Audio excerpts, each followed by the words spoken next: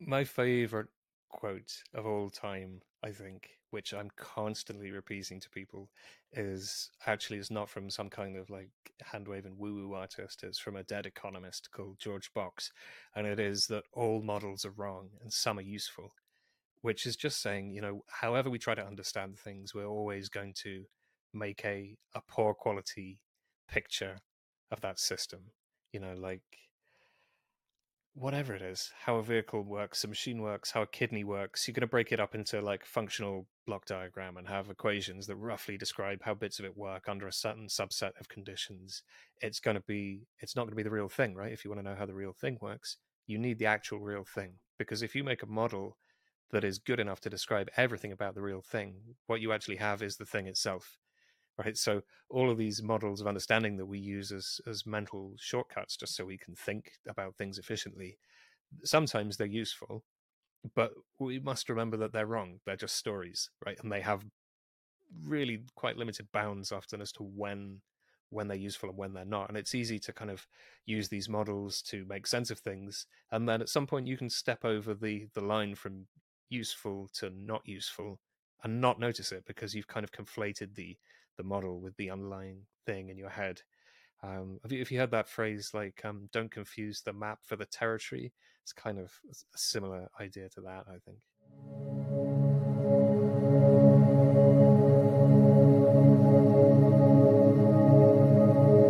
Welcome to the Rational Mystic Podcast. I'm your host, James Webb, and today I'm more than happy to share with you my recent interview with David Harker. David is a professional remote viewer. He is a man with deep knowledge in a number of different esoteric topics, and he's also one of the moderators for one of the internet's largest remote viewing communities. And in addition to those qualifications, David has a master's degree in archaeology, a master's degree in information technology, and years of professional experience as a software architect and software developer. And in this set of conversation, David dives deep with us into some topics like metaphysics and the tendency for humans to create knowledge systems around numinous experiences, how that can be good, and also some challenges that can emerge with that. He shares some ideas about the historical lineage that could have informed remote viewing and confined or constrained it in some ways based on its inheritance from other systems. And he also talks about his own personal reflections on dealing with sort of the epistemic shock that can emerge from dealing with precognition and numinous experiences at the edge often of the human experiential bandwidth. So I really enjoyed these conversations. David is someone I met 2 years ago and was so open and willing to talk to a stranger about precognition and some of the experiences that can come up when you're dealing with that. And I think that spirit that he always comes forward with of helping others and sharing knowledge is really captured in this interview very well. So I hope you all really enjoy this conversation with David as much as I did speaking to him.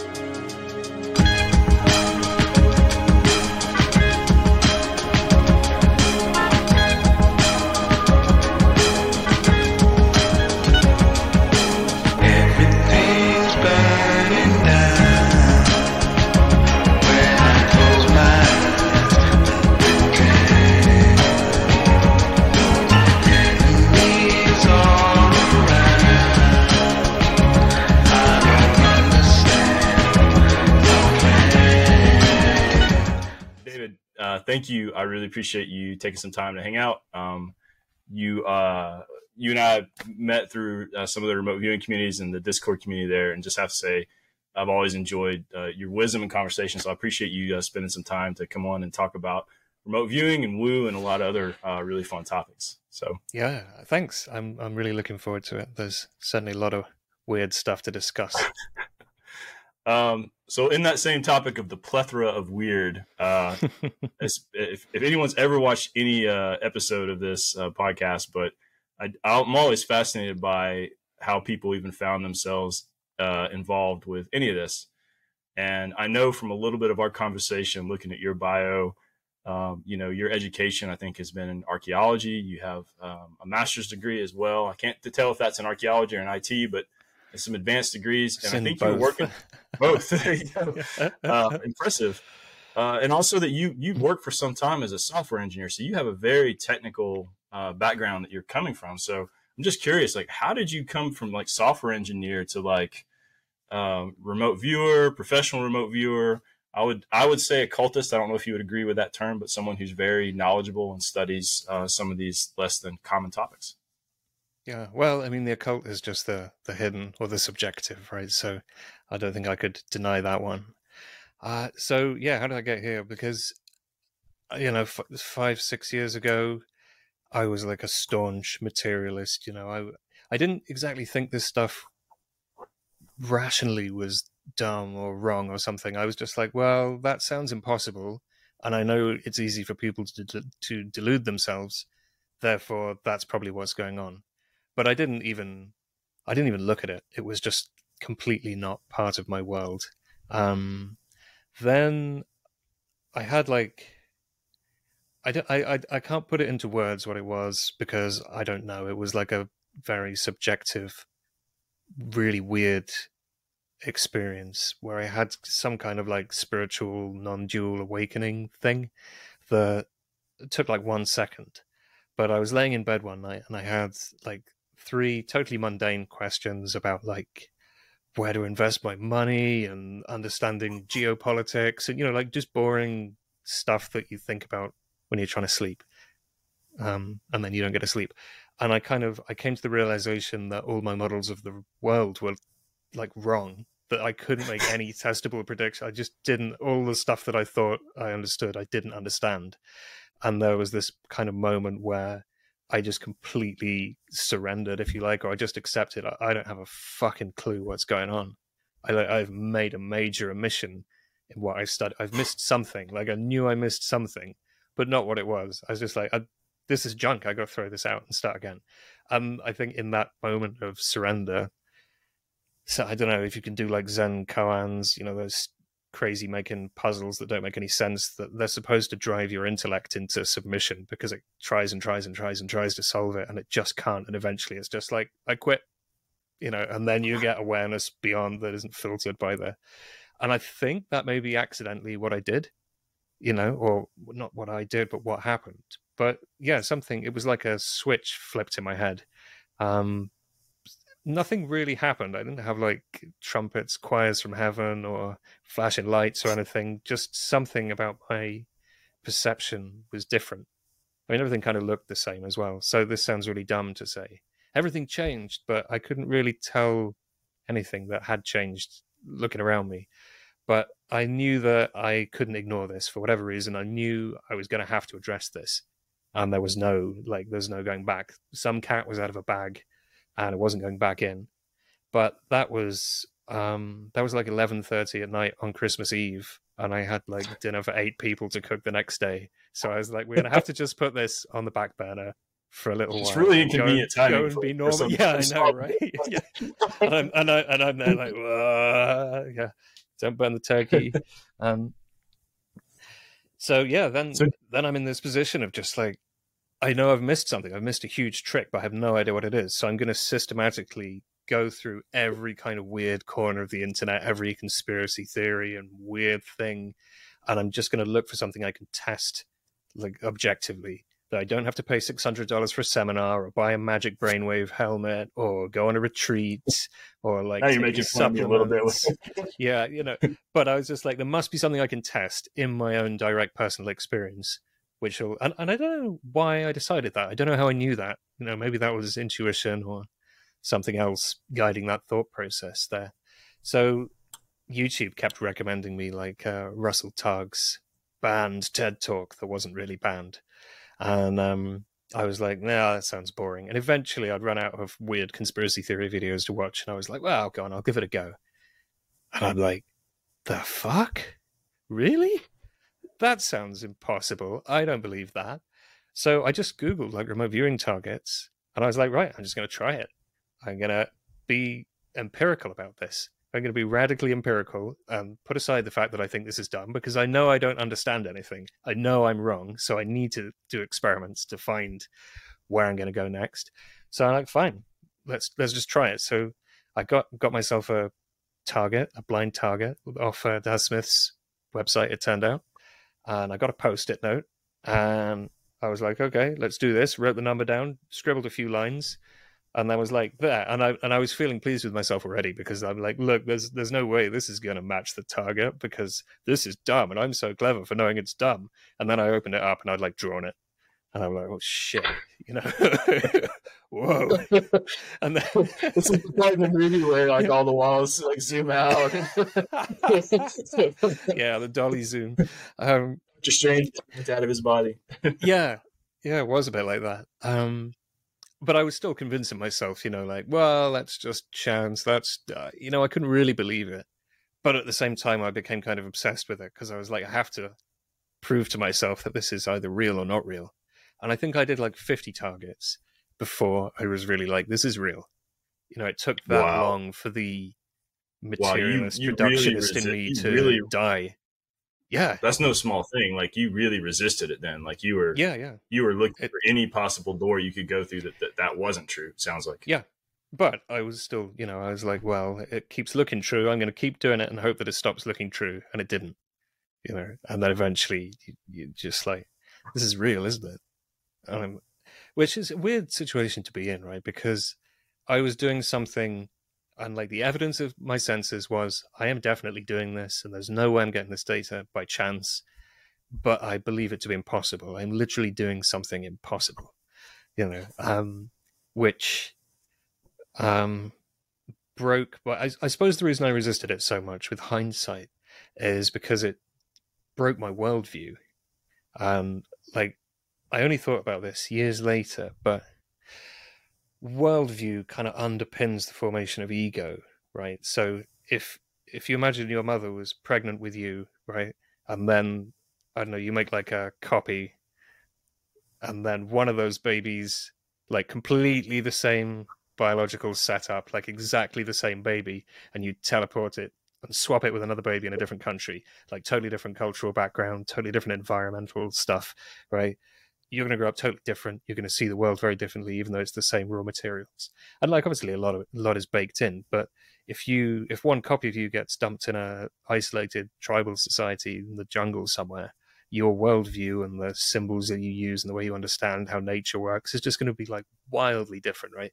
And then ego, or the sense of self, is constructed on top of that, right? Because it's a reaction to what you see around you, right? It's how you interact with other people. It's how you see yourself.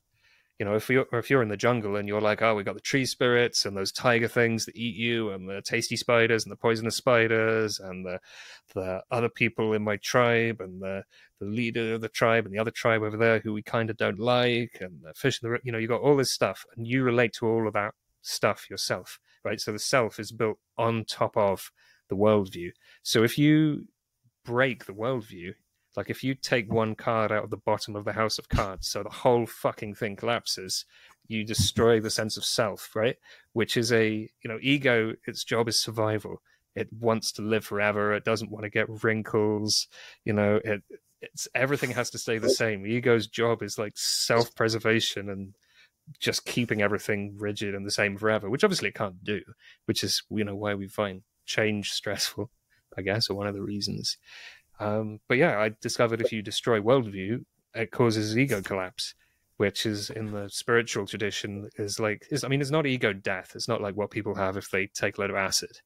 But in the spiritual traditions, it's known as the dark night of the soul, which I previously thought was just something that happened to poets and artists, but it turns out it's actually a pretty normal part of the spiritual path that I hit by accident without knowing what it was. And I spent like 2 years with my identity collapsing, and like came completely like I lost my moral compass. I lost everything about me. Like everything lost meaning. It was really like psychologically fucked up. It was not nice. And then like halfway through that process, I was talking to someone, and he was like, "Oh, you should read this book called Mastering the Core Teachings of the Buddha by Daniel Ingram, because he describes in that book like exactly what you just described to me." And I read it, and I'm like, he's right. This is exactly what I'm going through. What the hell is all this? Yeah, I love it. It's a great book. So nerdy. And then, so yeah, I read that, and then it's like, yeah, well, at this stage you can kind of do some exercise, but it's going to suck. And then you go on the next stage, and it's like, do some meditation. I mean, it's going to suck in a different way, But like you just have to wait it out. Like the only way you can accelerate that process is to accept it and to allow all that stuff to die. And like all this trauma bubbles up to the surface. Like it's like you kind of pull the plug out, and all of this crap that was in your sense of self is just like, and up it comes, and you're just there like going through all this emotional torment for no reason. Anyway, it sucked really hard. It was really unpleasant. And then here I am on the other side of it, like with a kind of I know you're new sense of self, I guess, because it's kind of missing a bunch of stuff that was like just my programming, my reaction to how I saw my surroundings, right? Then new worldview, all change. I mean, I'm still like the same guy. I still like puppies and pancakes and stuff, but yeah, it was quite a transformative process. Mine is the core is still solid with puppies and pancakes. Yeah, I mean, the important bits. So you laugh about things. You always have a wonderful sense of humor, by the way, for folks who have a chance to meet you and talk with you.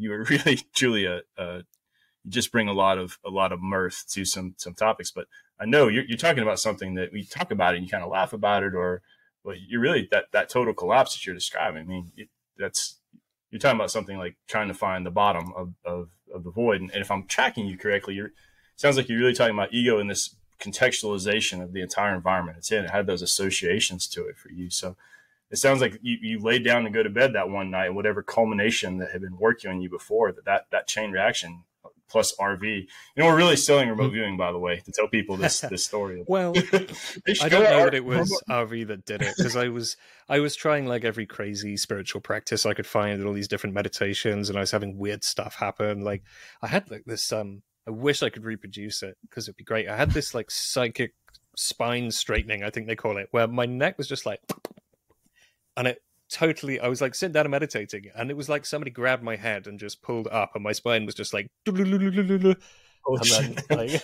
I was like, oh, that's amazing. You know, it happened twice in a week, never before or since. But I've since discovered it's like there's some yogis who do a special thing, and then that just happens. But yeah, then I was doing so many different, and I wasn't really keeping a proper diary about what I was doing either. I was just diving into all different stuff to try and find something that didn't seem like total bullshit and achieved something, and listening to loads of binaural beats all day. And like I was doing everything. Like I was on a real kind of spiritual high after the initial awakening event, and then out of all the things I did, or maybe the combination of all the things I did, is what did for me. But as I say, it's like a recognized part of the spiritual path. It happens to lots of people, not just poets and artists. It happens to geeks as well, it turns out. So yeah, here we are. Softwares are not immune to. yeah. So there we go. So you had these experiences. You had you gone on the internet and found all kinds of interesting things. And it sounds like you were experimenting broadly, not just remote viewing, but having a lot of other experiences as well.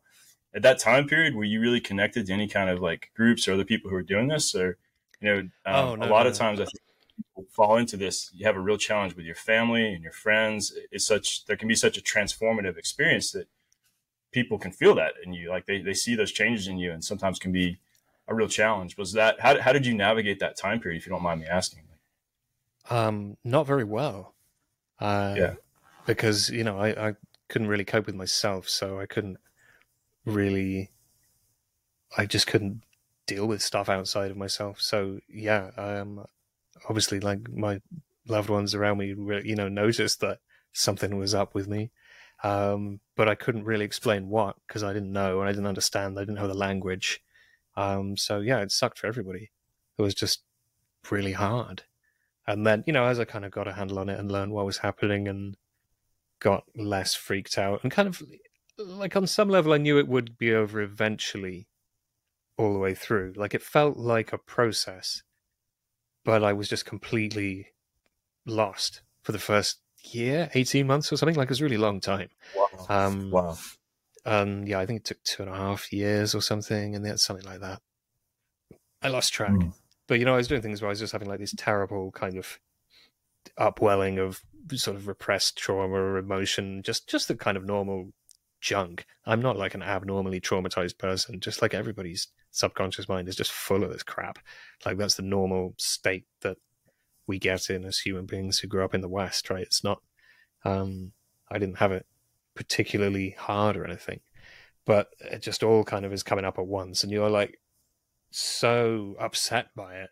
And I was doing things like, right, I'm going to go walk in the woods, and I'm not coming back until this stops, right?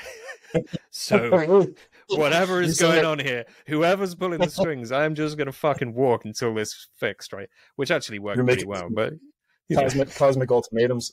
Yeah, absolutely. Because I didn't know what to do, and it's always good to go for a walk in nature anyway, right?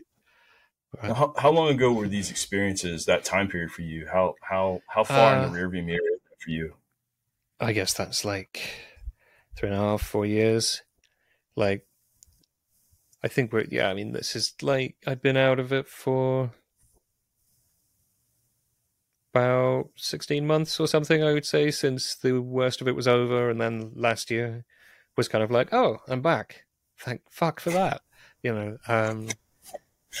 And yeah, it's sort of been uphill since then, which is great. Did you find yourself, so you are always, in my conversations, you have a certain degree of humility that I respect, but I think you often, downplay a lot of things. And I know in my conversations, you've read quite a bit in my humble estimation. So talking about some of the texts that you read, did that kind of lead you on this path of research across a lot of the broad esoteric traditions? Is that how you found yourself?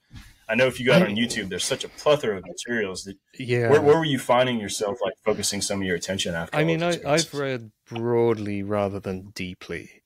Like I haven't really deep dived into many things because I've been sort of looking for, or I've kind of given up now, but I was looking for a worldview that made sense, because so much of this stuff, you look at it and it makes all these assumptions like, oh, your spirit guides from the Pleiades are going to give you downloads, and it's like it's building these models that I've never seen any of this stuff for myself. I'm not convinced. I want to create this sort of symbolic reference system inside my own head in order to access whatever this actually is. And this is one of the reasons remote viewing is such an interesting thing, because I think it helps us develop the skills to get closer to what actually is this.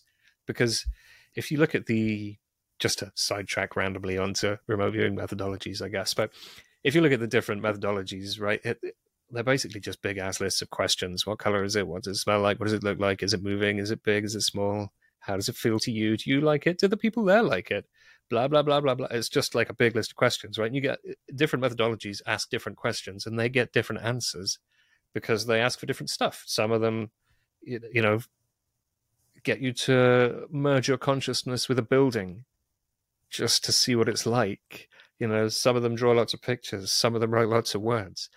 And you get different output depending on what questions you ask. So I think that's a good example of having this kind of framework that we can take for granted, right? We can just forget that that's actually a filter over our data. And it's not, oh, I have this incredible tool which allows me to get everything I want. It's like I'm just asking questions and getting answers. I might be using skills I've developed or like muscles in the mind that I've kind of practiced and worked out to do this. But I think that the same thing is there for, especially, I'm very skeptical of the New Age movement. I'm like super skeptical of that. Because a lot of people make a lot of claims. Everybody's channeling somebody or other, and they're all saying airy fairy peace and love stuff, which kind of is contradictory, but it's really feel good when you read it. I think it's really easy to kind of get sucked into a toxic positivity or a sort of self-delusional trap to kind of create a conceptual bubble around yourself rather than just letting things kind of be as they are and experiencing it as it is. You kind of filling your imaginal space, your subconscious space, your symbolic overlay of everything with people from the Pleiades and flying saucers and spirit guides and the underworld and the overworld and the people who live up the tree and the people who live under the tree. And it's like these are useful tools, right? Do it. But the people who live under the tree. I mean, those are my peeps. I'm not dissing them. But it's. I'm sorry if I'm offending anybody's like deeply held beliefs there, but I'm not I'm dissing fascinated. anybody, any one of these concepts. It's just I'm pointing out the fact that you put yourself in a box with any of these things. So I was kind of interested in So getting out of the box. I'm fascinated by your perspective on that for a few reasons. Because I didn't mention at the onset, but like as you and I were talking before we started recording, like you're one of the moderators on a Discord group for remote viewing. It's a really big group. There's a lot of people there, and it seems like you have this influx of people periodically. Like the wave comes and all these people show up, Yeah.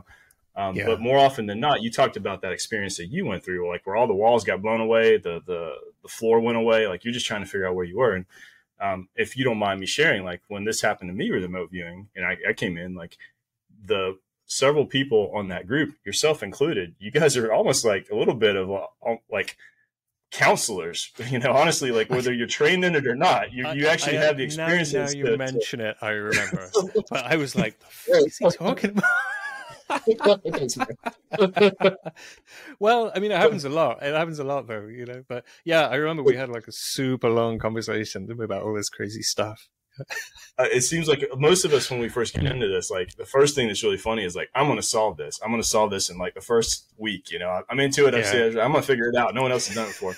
But the other one is, I think, like naturally we start going like, how does this even work? Like we don't have a theory of psi that really is we can come at yet. And I think oftentimes, and correct me if I'm wrong, but I think a lot of times when I hear, they talk about the Buddha with metaphysics, they talked, all these big questions for the Buddha, and the Buddha was silent a lot of things. He wouldn't get into these big metaphysical discussions. And whenever I have interacted with you in the past and we talked about like, how does this stuff work? I kind of get this feeling from you, like that those kind of endeavors to have that metaphysical framework, not that they're a waste of time, maybe there's some necessity to it, but does it really have the utility to us that we think it does?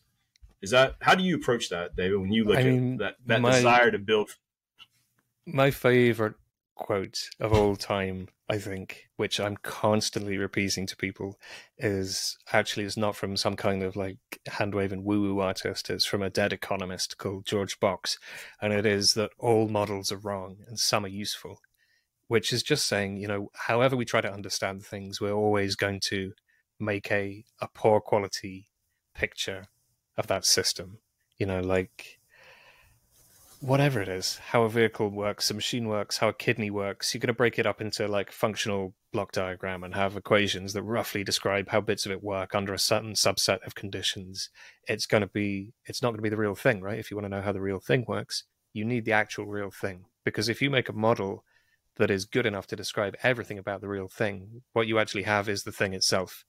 Right, so all of these models of understanding that we use as mental shortcuts just so we can think about things efficiently, sometimes they're useful, but we must remember that they're wrong. They're just stories, right? And they have really quite limited bounds often as to when they're useful and when they're not. And it's easy to kind of use these models to make sense of things, and then at some point you can step over the line from useful to not useful and not notice it, because you've kind of conflated the model with the underlying thing in your head. Have you heard that phrase, like, don't confuse the map for the territory? It's kind of a similar idea to that, I think. And do you think that there's some dangerous roads when it comes to like, not all metaphysical systems are exactly the same? Like, what's interesting to me is like, if you ask some questions and you articulate them in certain ways, you get answers back. So if you ask to talk to, if you have some idea about something that may exist, if you, I guess an example of this would be if you write a remote viewing task for someone to talk to a fictional character, you're going to get information back that comes from the subconscious. So it's interesting to me, like, are some of the presumptions possibly deleterious? Can it lead to a road that may not be healthy for the individual? Oh, yeah. Where do we even start with that one? Because I can think of many examples, but I don't want to name anybody, of course. Yeah, totally. I mean, you should not take remote viewing data as fact under almost any circumstances. When you have a whole ton of corroborating data and there's one little unknown in there, and the remote viewing data describes loads of stuff that you know for a fact through other means, and then fills in that one blank in a way which makes perfect sense, then it would be reasonable to test whether that is correct.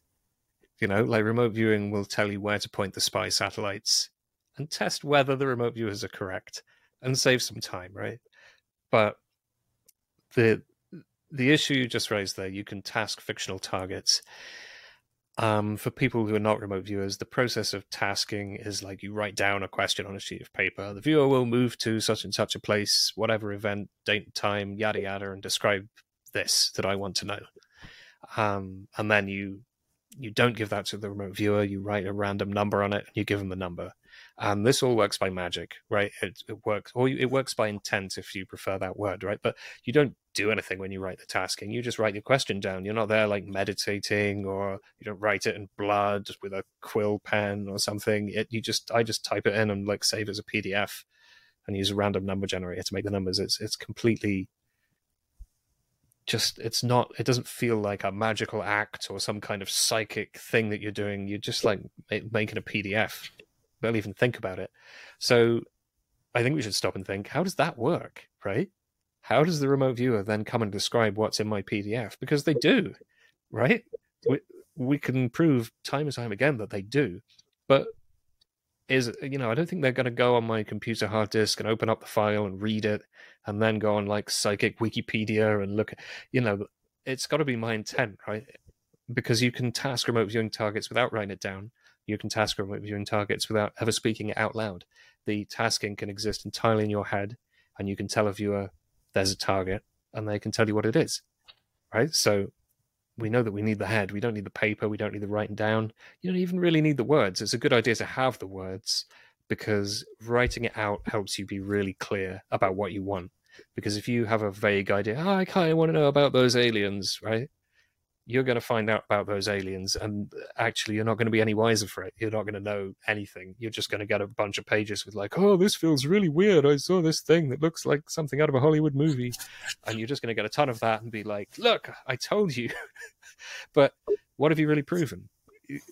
So you have to be super duper careful with tasking in what question you ask. But then there's this like unknown bit that you have to be, we would hope that we could be super careful about what our intent is. What are our subconscious biases? What are our beliefs? Would we feel really terrible if the remote viewers gave us one answer as opposed to another? Like if you really, really are not a fan of the idea of aliens in flying saucers, if you think something else is going on, you find the whole materialist approach to the UFO phenomenon a bit kind of like it's not going anywhere, then I agree with you. But if let's say, for the sake of the argument, that there was a case where we knew that there definitely was some kind of tin can with magic engines and aliens in it, and it was flying around, and it was made of matter, and it came from some, if that really existed, but I really don't want to believe it exists, because I just don't, I'm not into that as a concept, right? And I task some remote viewers. Are they going to tell me what I don't want to hear? Because they know when I see that, I'm going to go, really? Are you sure you're not just reporting on all those videos on YouTube? Is this not what's in the collective unconscious? Just because I might have that bias myself, and the bias is kind of going subconsciously, psychically to the viewers. And then when they give the stuff back to me, the bias is going to come overtly back to them. So there's all these like feedback loops, some of which may never happen. They don't even need to happen in order to affect the outcome, because like once you get into thinking about these sorts of questions about how do we test, where does the data come from, right? We have no idea. Are the viewers describing physical reality? No idea. If they're not describing physical reality, where the hell does that data come from? Again, no idea. And what is the correlation between that place that's an unknown place the data comes from and physical reality? Because it looks really similar, but sometimes it's different. And it seems to be full of everybody's thoughts and fears and fantasies and stories. And it seems to be full of noise and like weird, gross stuff that is just no good for anybody. It seems to me to be most similar to like Jung's idea of the collective unconscious or something. A problem in remote viewing is that we can't disentangle the tasker from the viewer. There are some experiments that will hopefully be done soon using machine learning, which might actually manage to do that finally, which will be like one of the most interesting things to happen in remote viewing for a really long time if that happens, I think. But if you think through it all and try to design these experiments, you just get frustrated because there's always a hole, there's always a reason it just doesn't quite make sense, doesn't quite work. And it seems to come down to me to, you can't know that remote viewing has taken place unless there has been a conscious observation of the feedback at some point, right? So we can't disentangle conscious awareness from the remote viewing process. And like, spoiler alert for literally nobody, that's where I've kind of gone with my thinking, is the kind of like neutral monism, consciousness, matter is secondary, not primary thing. Because I think when you come at this from a materialist point of view, I mean, not a like reductionist, but if you're just like, well, we've got matter, that's how the universe is, and then like the subset of this physical universe is like this side thing that happens despite having no detectable energy, no particles, no rays or beams or waves or anything, despite having absolutely no detectable mode of operation within physical matter, I am still going to assume that this is somehow a physical universe phenomenon, which leads people to kind of build conceptual castles to support that. It's like doing intellectual backflips, I think, too. I mean, maybe they're right, but so intuitively, I am more to the idea of consciousness comes first, or at least before matter. And, we're going via that layer. We're going out of the physical, because like our consciousness is just part of the consciousness, right? So if we want information about anything, I'm just going to stop paying attention to physical reality and go pay attention to whatever it is in the general field of consciousness that I want to know. How does that field of consciousness relate to the physical world? I don't know. And I wouldn't even want to speculate. And like, also, do we even know that it only relates one way? Like, if you've got the many universes idea, in all those quantum physics experiments, you have like, oh, Alice is in one hermetically sealed laboratory and Bob is in another, and there is no information flow in or out of either one. If you actually could ever create that situation, would those two people be in subjectively like different universes? What would it even mean anything to say they're in the same universe if there's like no possible information flow between those spaces? So to bring that only slightly more down to earth, that's kind of like the way it's quite difficult for two people to know that they've seen the same thing, because we all kind of have our blinkers on. Like the way eyewitness testimony in court is junk, because like human memory stinks, and like every time you recall a memory, you change it. Like, you can implant false memories in people in like a couple hours. You just need to read like a couple of papers to learn how to do it. It's super easy. Memory sucks. You don't even need magic woo-woo for that. That's just like psychology.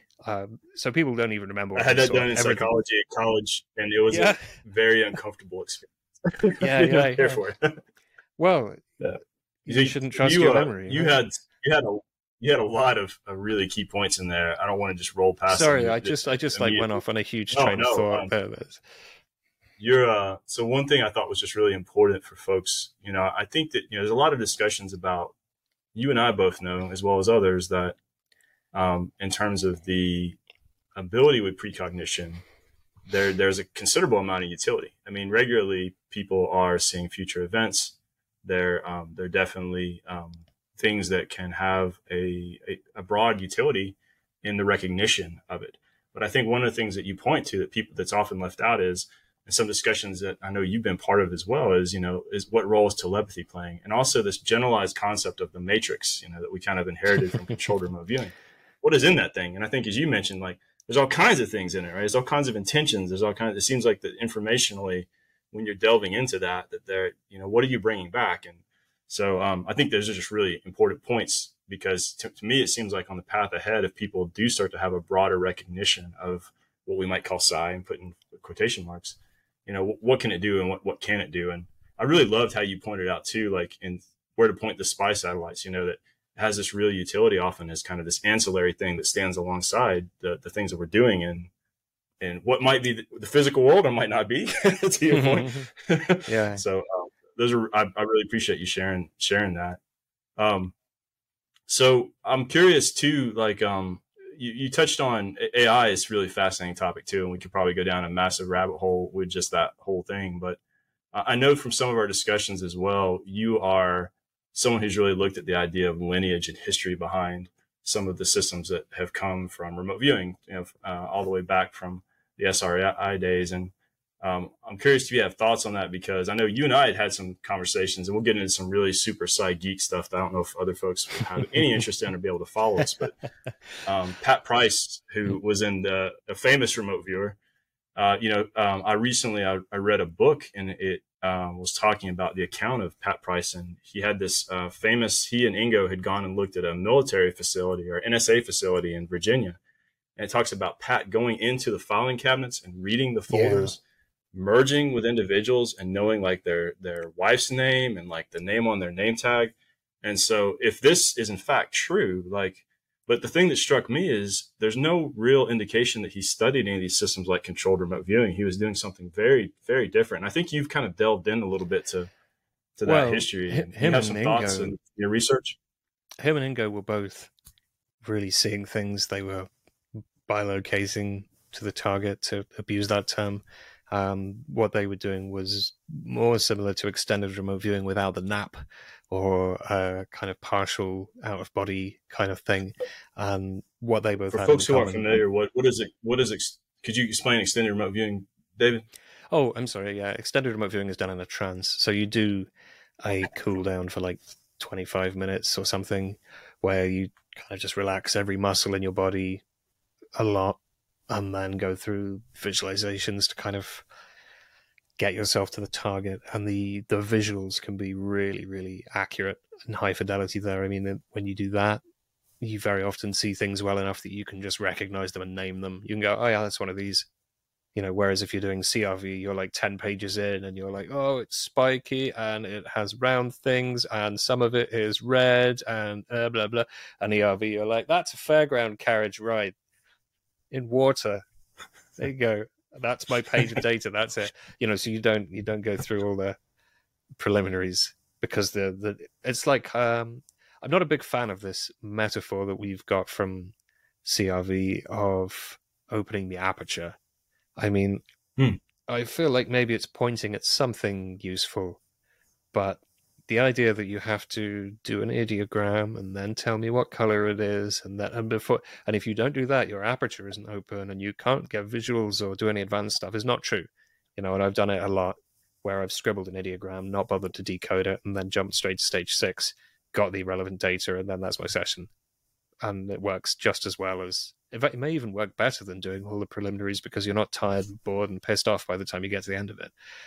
So you certainly don't need to go through. I think that's a bit of dogma that we could do away with, but we got to remember the military remote viewing, the civilian military remote viewing crossover project thing, that whole thing.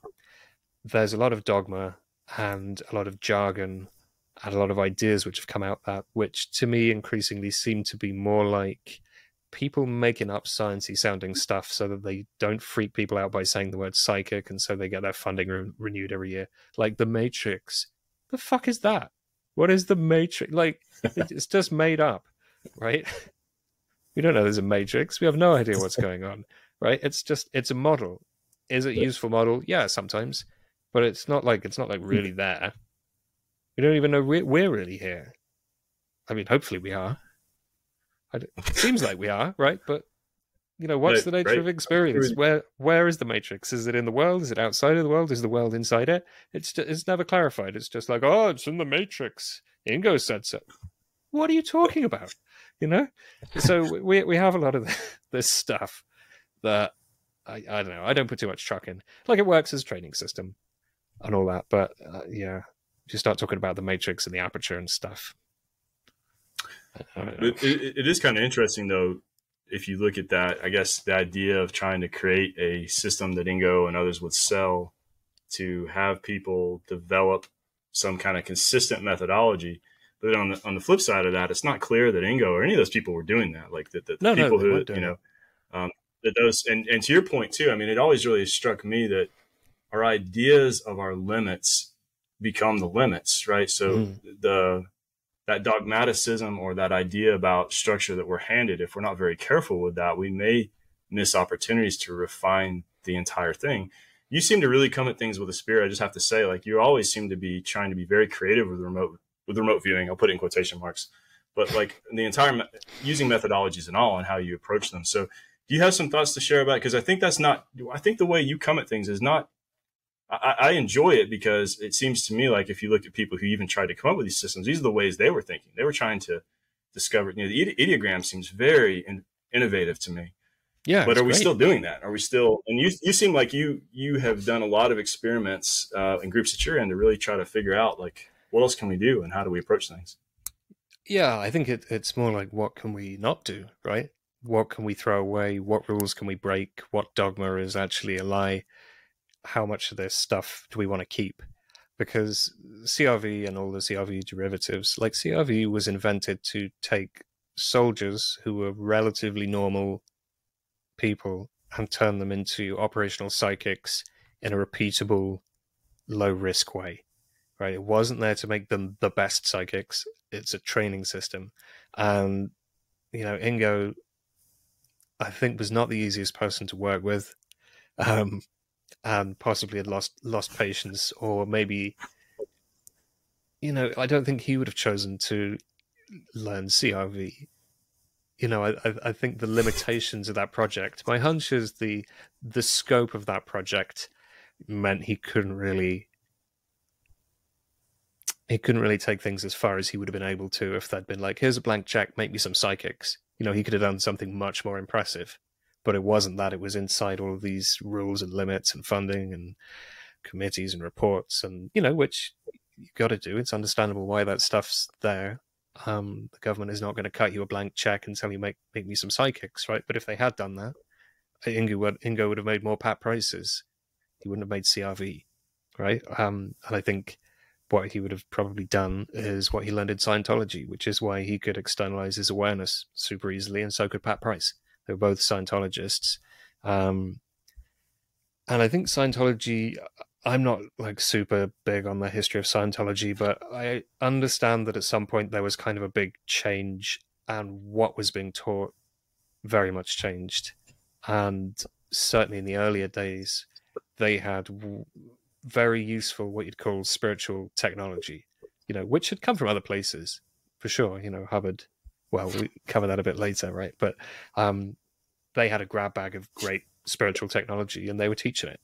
And it was only later that it got the problems which we all kind of like know it for today. And that may have involved the CIA and the change of leadership and all sorts of crazy, wild things. It's amazing how much Scientology crops up in strange places when you're researching these kinds of topics, isn't it? It's like, why is it always you guys? What? It's the CIA I can remember and the Scientologists.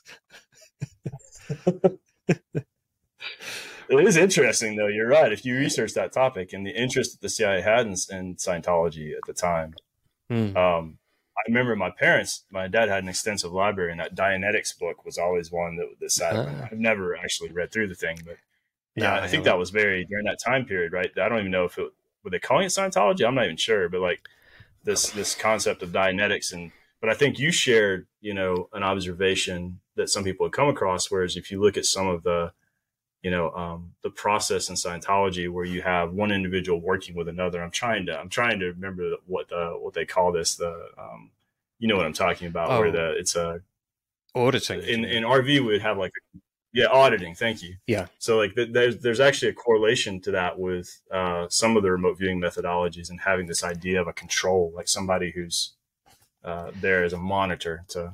If you look at just the way CRV is formatted on the page, like just the use of square brackets and stop times, all this stuff, like they're just little details, but there's quite a few of them which are very, very similar to the way Scientology would lay out an auditing session.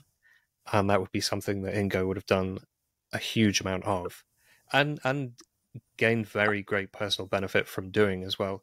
I mean, it kind of seems like a creepy idea doing some kind of therapy thing where they get all the skeletons in your closet and put them in a filing cabinet in case you ever, cross them.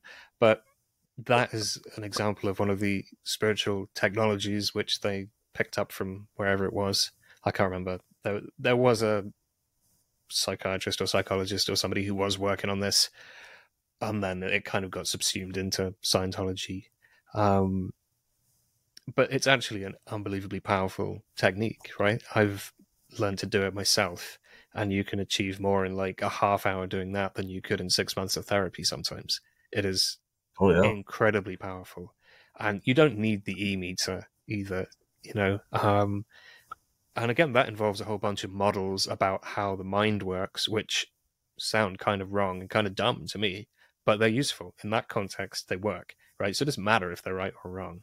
I happen to think they're probably not very right, but I don't care at all, because if you apply those models in the context of that tool, you can dig trauma and repressed memories and repressed feelings and all sorts of junk and crap out of your subconscious. It's like draining a cyst or something. You can just like smash through this stuff quite intensively and just be free of it. And it is absolutely incredible what a difference that makes to you, because a lot of this stuff is about beliefs that you've internalized, about what you can't do, about who you are or who you're not, which is why they were doing it. But you want to become aware of those, deprogram the ones that are getting in your way. Like everybody knows somebody who's always late, right? And whatever they do, they're always late, right?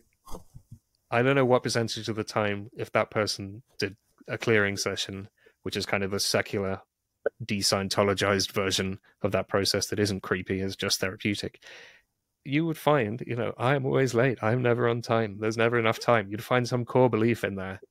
It would be based on some dumbass childhood memory, which wasn't a big deal, but it gets kind of repressed and squished down into the subconscious mind. And then it just sits there and screws your life up. Like there's this brilliant quote from Jung that is something like, until you make the unconscious conscious, it will direct your life and you'll call it fate, right? This is exactly what Scientology's auditing thing is doing. Ingo even credited that process in print for what he achieved with remote viewing as well. He said, I could actually find it because it's only like one sentence long. Let me just dig it out of my notes. It's always funny to me, you talk about people being late. It's interesting when you have the friend who's always late by the exact same amount of time. So you can just go ahead and yeah, you could have just it's like, couldn't you, right? Yeah. I know that 25 minutes to that. Yeah, at least they're consistent. Yes, so absolutely. This is Ingo being interviewed by Advance, which may be actually a Scientology magazine. I don't know, some magazine. And they ask, how would you describe the abilities in Scientology terms which you've had occasion to publicly demonstrate? And he says, thetan interaction with matter, energy, space, and time, bypassing the body. I have no idea what that means. But then they say, how did these abilities develop with relationship to your auditing on the OT levels?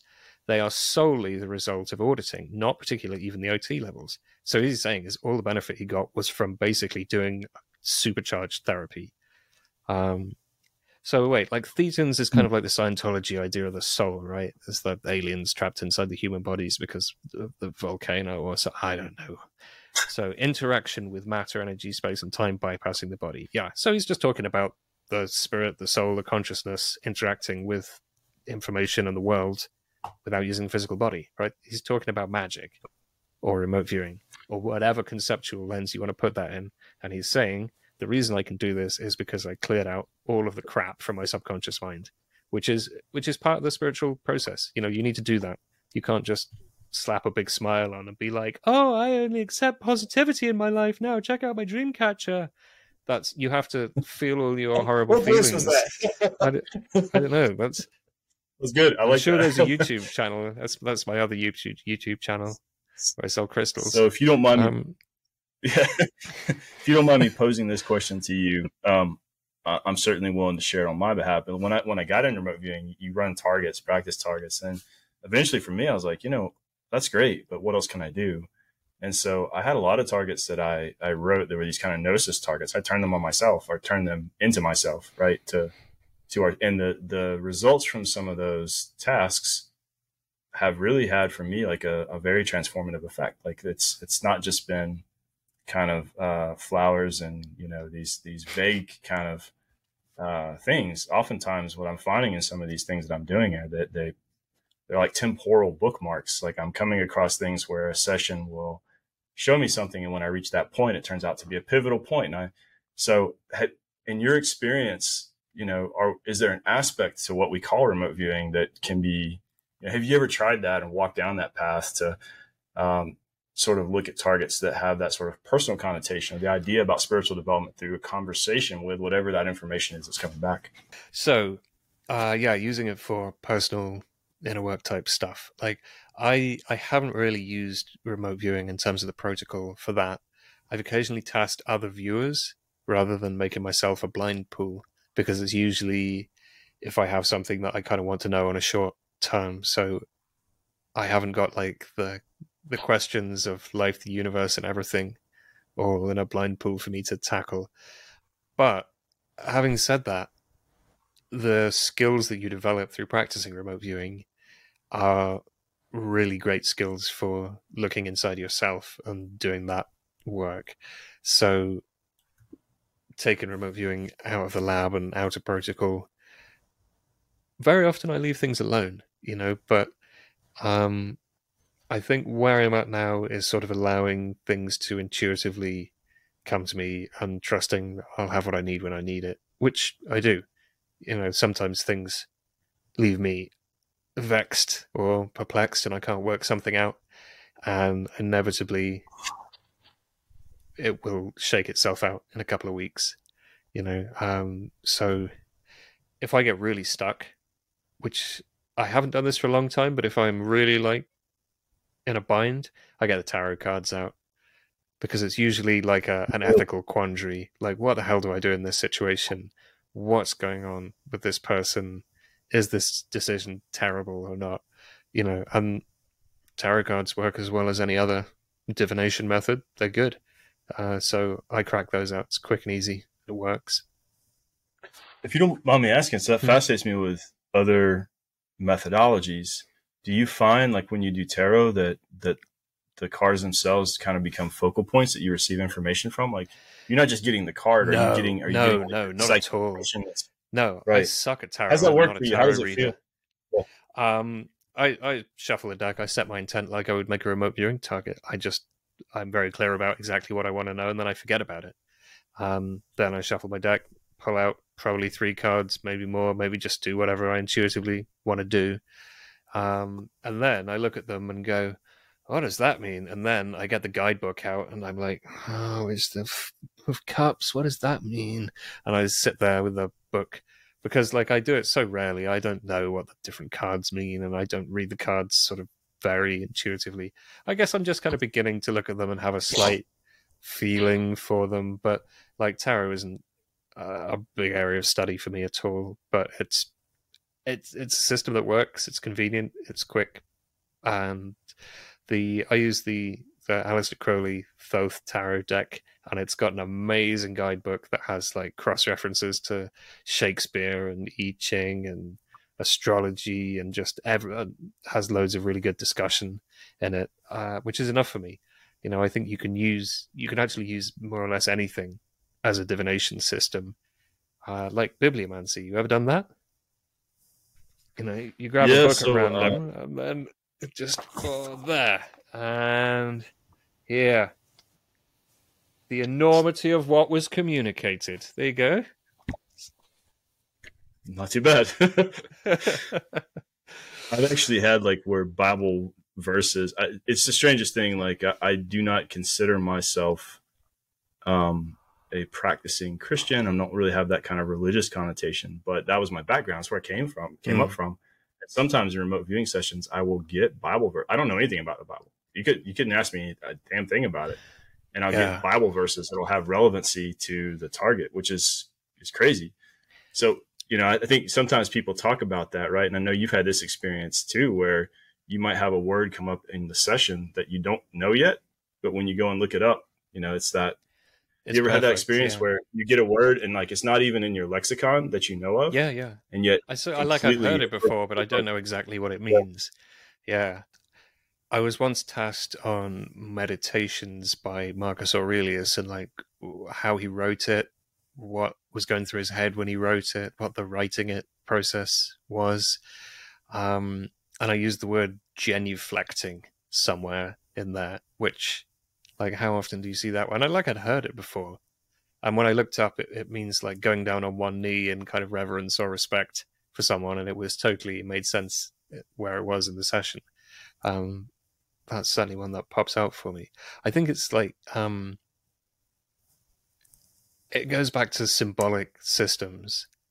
Like we were just talking about tarot cards, and people use them as like a spiritual study guide, don't they? That there's kind of the idea of a universal language, and the tarot cards are like reflection of the universal language, and people do things like scrying the tarot cards and kind of have almost shamanic experiences with them to kind of learn these big concepts.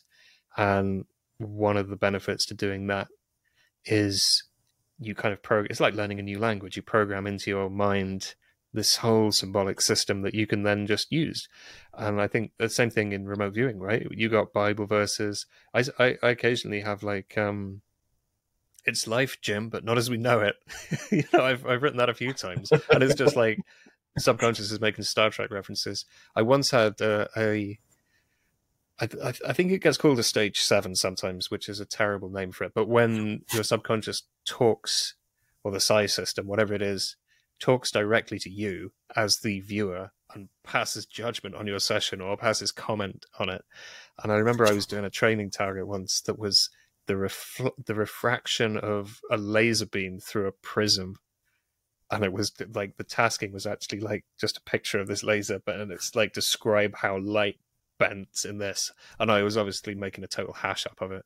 And I was kind of halfway down a page of stage 4, and I just got this sort of like, whoa, you are doing such a bad job of explaining this, man. You are never going to get what this is. You are screwing this up so badly. And I'm pretty sure it actually had a facepalm emoji, like an emoji came through as, because that's just like the symbol that I would use, right? And have used such a lot. Especially as a that's software highly engineer, useful you if your use that one a subconscious will lot, tell right? you. Yeah, it doesn't Yeah. usually. It's highly unusual that it actually interjects. Usually, it stays out of the way and lets me cock things up on my own. But very occasionally, it pipes up and goes, notice there's anything like particularly positive, I guess. Maybe it does. But I remember I was practicing like not completely merging with other people's consciousness, but just kind of like quickly dialing people up. And I was just driving down the road, and every car that came past, I was just like connecting with the driver of it just to see what it felt like. And I did that for a couple of days, and I was just kind of like, it was practice to just exercise that muscle of connecting to people quickly in that remote viewing kind of modality.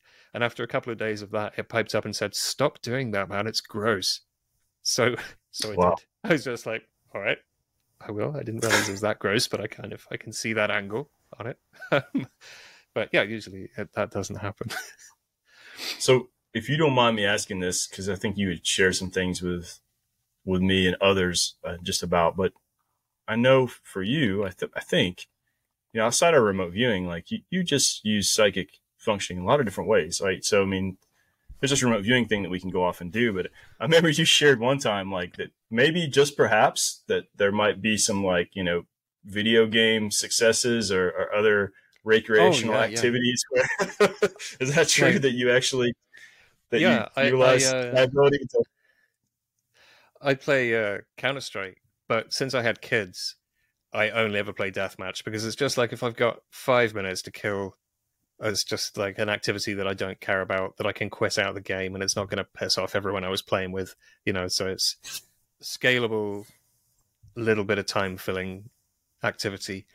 And I got accused of cheating twice today by 2 different people back to back. And I didn't say, like I'm actually a psychic, that's why I'm good. because I'm not very good at playing the game. I don't have very good hand-eye coordination, but it's like I know, and I use it as practice, and it's actually great practice. I would even recommend that people do this, especially if you play like a anything fast-paced where you've got unknown stuff coming up in the future that's relatively... I mean, you could even do it with Tetris, I guess, but that's more forced choice because there's only 5 things there's going to be, right? How many tiles there are. But with something that's more of an open world thing, it becomes more free response, right? So I'm playing this game and I'm looking at where is my next, who's going to jump me? Where's the next fight going to be? Where's the next engagement going to be? So I'm ready when, I'm not always right, but it's great practice because you get that rapid feedback. That's like, I can make a prediction and get feedback within like 10 seconds, 20 seconds. The more I do it, the better I get. I've seen people talk about like a challenge methodology that, so I got in this habit myself. Like I'm going into a store, like I'm going to the coffee shop, I'll try to envision what the person is going to be before I get there. But I think you're doing things like this, right? Because I think you shared once too, like you were doing things like coming up on curbs and like seeing cars before they, you were getting good visuals off like vehicles that would appear before. So are you like, do you do that? Are you coming up with other games that you play during the day just to make sure you're activating that psychic faculty?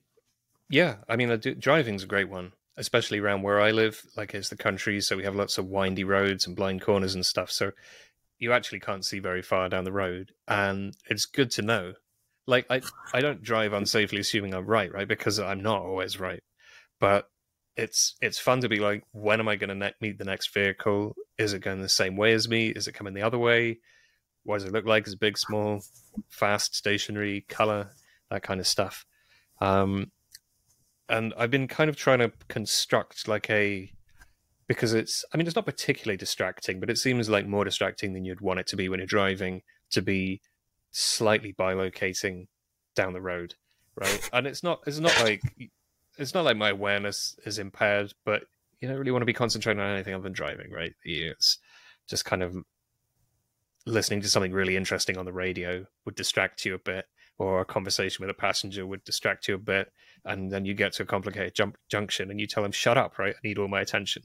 So I've been trying to kind of automate the process by building something a bit like a heads-up display, by just kind of practicing visualizing it. So I kind of have like 2 boxes, one for my lane, one for the oncoming lane, and a sort of wavy go arrow motion thing, which I'm trying to train my mind to just like render that as like a HUD, with limited success, because it doesn't kind of show up automatically yet.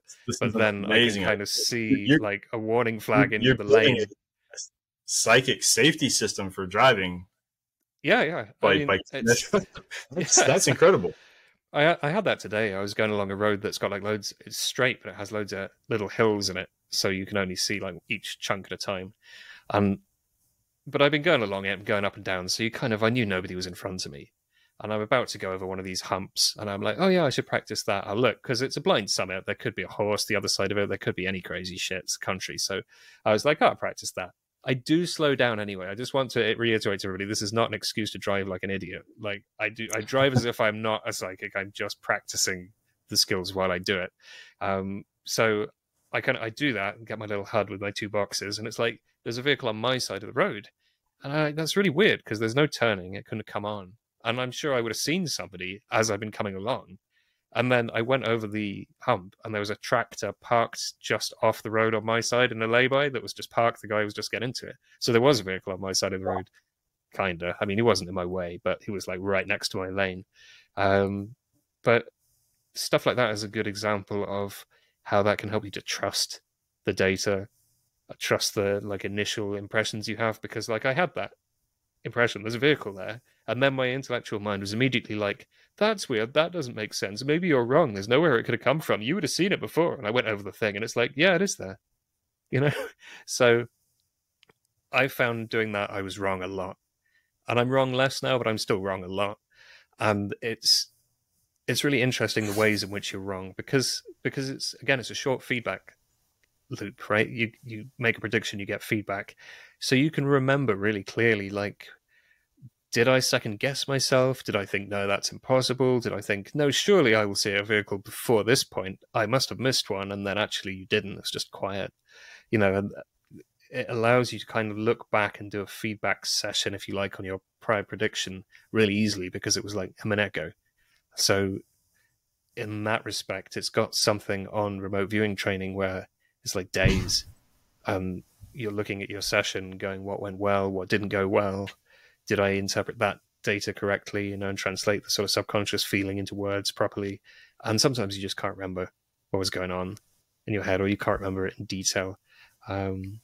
You can recreate it. You can probe a remote viewing session and put yourself back in the state that you were in when you perceive that data, so you can kind of re-experience it. But I don't think you can really recreate your entire thought process. And like if you were second guessing yourself, or if you were kind of trying to interpret or judge your data or something, that can get lost. So doing things like play video games, driving, even if you just sat having coffee, who's going to walk around the corner next? What clothes are they going to be wearing? How fast are they going? Which direction? Anything. Now, let me ask you, because you've done a lot of different work. You've done a lot of really cool work. I don't know if you want to talk a little bit about, in your remote viewing background, you were doing some work through a group called Cypher, which I loved. You all were doing some amazing targets, and I think I heard on maybe one of the Dash chats that Cypher has come to a close, maybe at least the first chapter. But I'm curious, because as I was listening to some of those podcasts too, I was also hearing like maybe some of your friends and counterparts in that group saying, yeah, David would just love to run about 15 different sessions on this target and just keep going. I'm always curious, like in your work, like I'm picturing this voluminous stack of papers that, so when I guess two questions in that. One, if you want to talk a little bit about Cypher.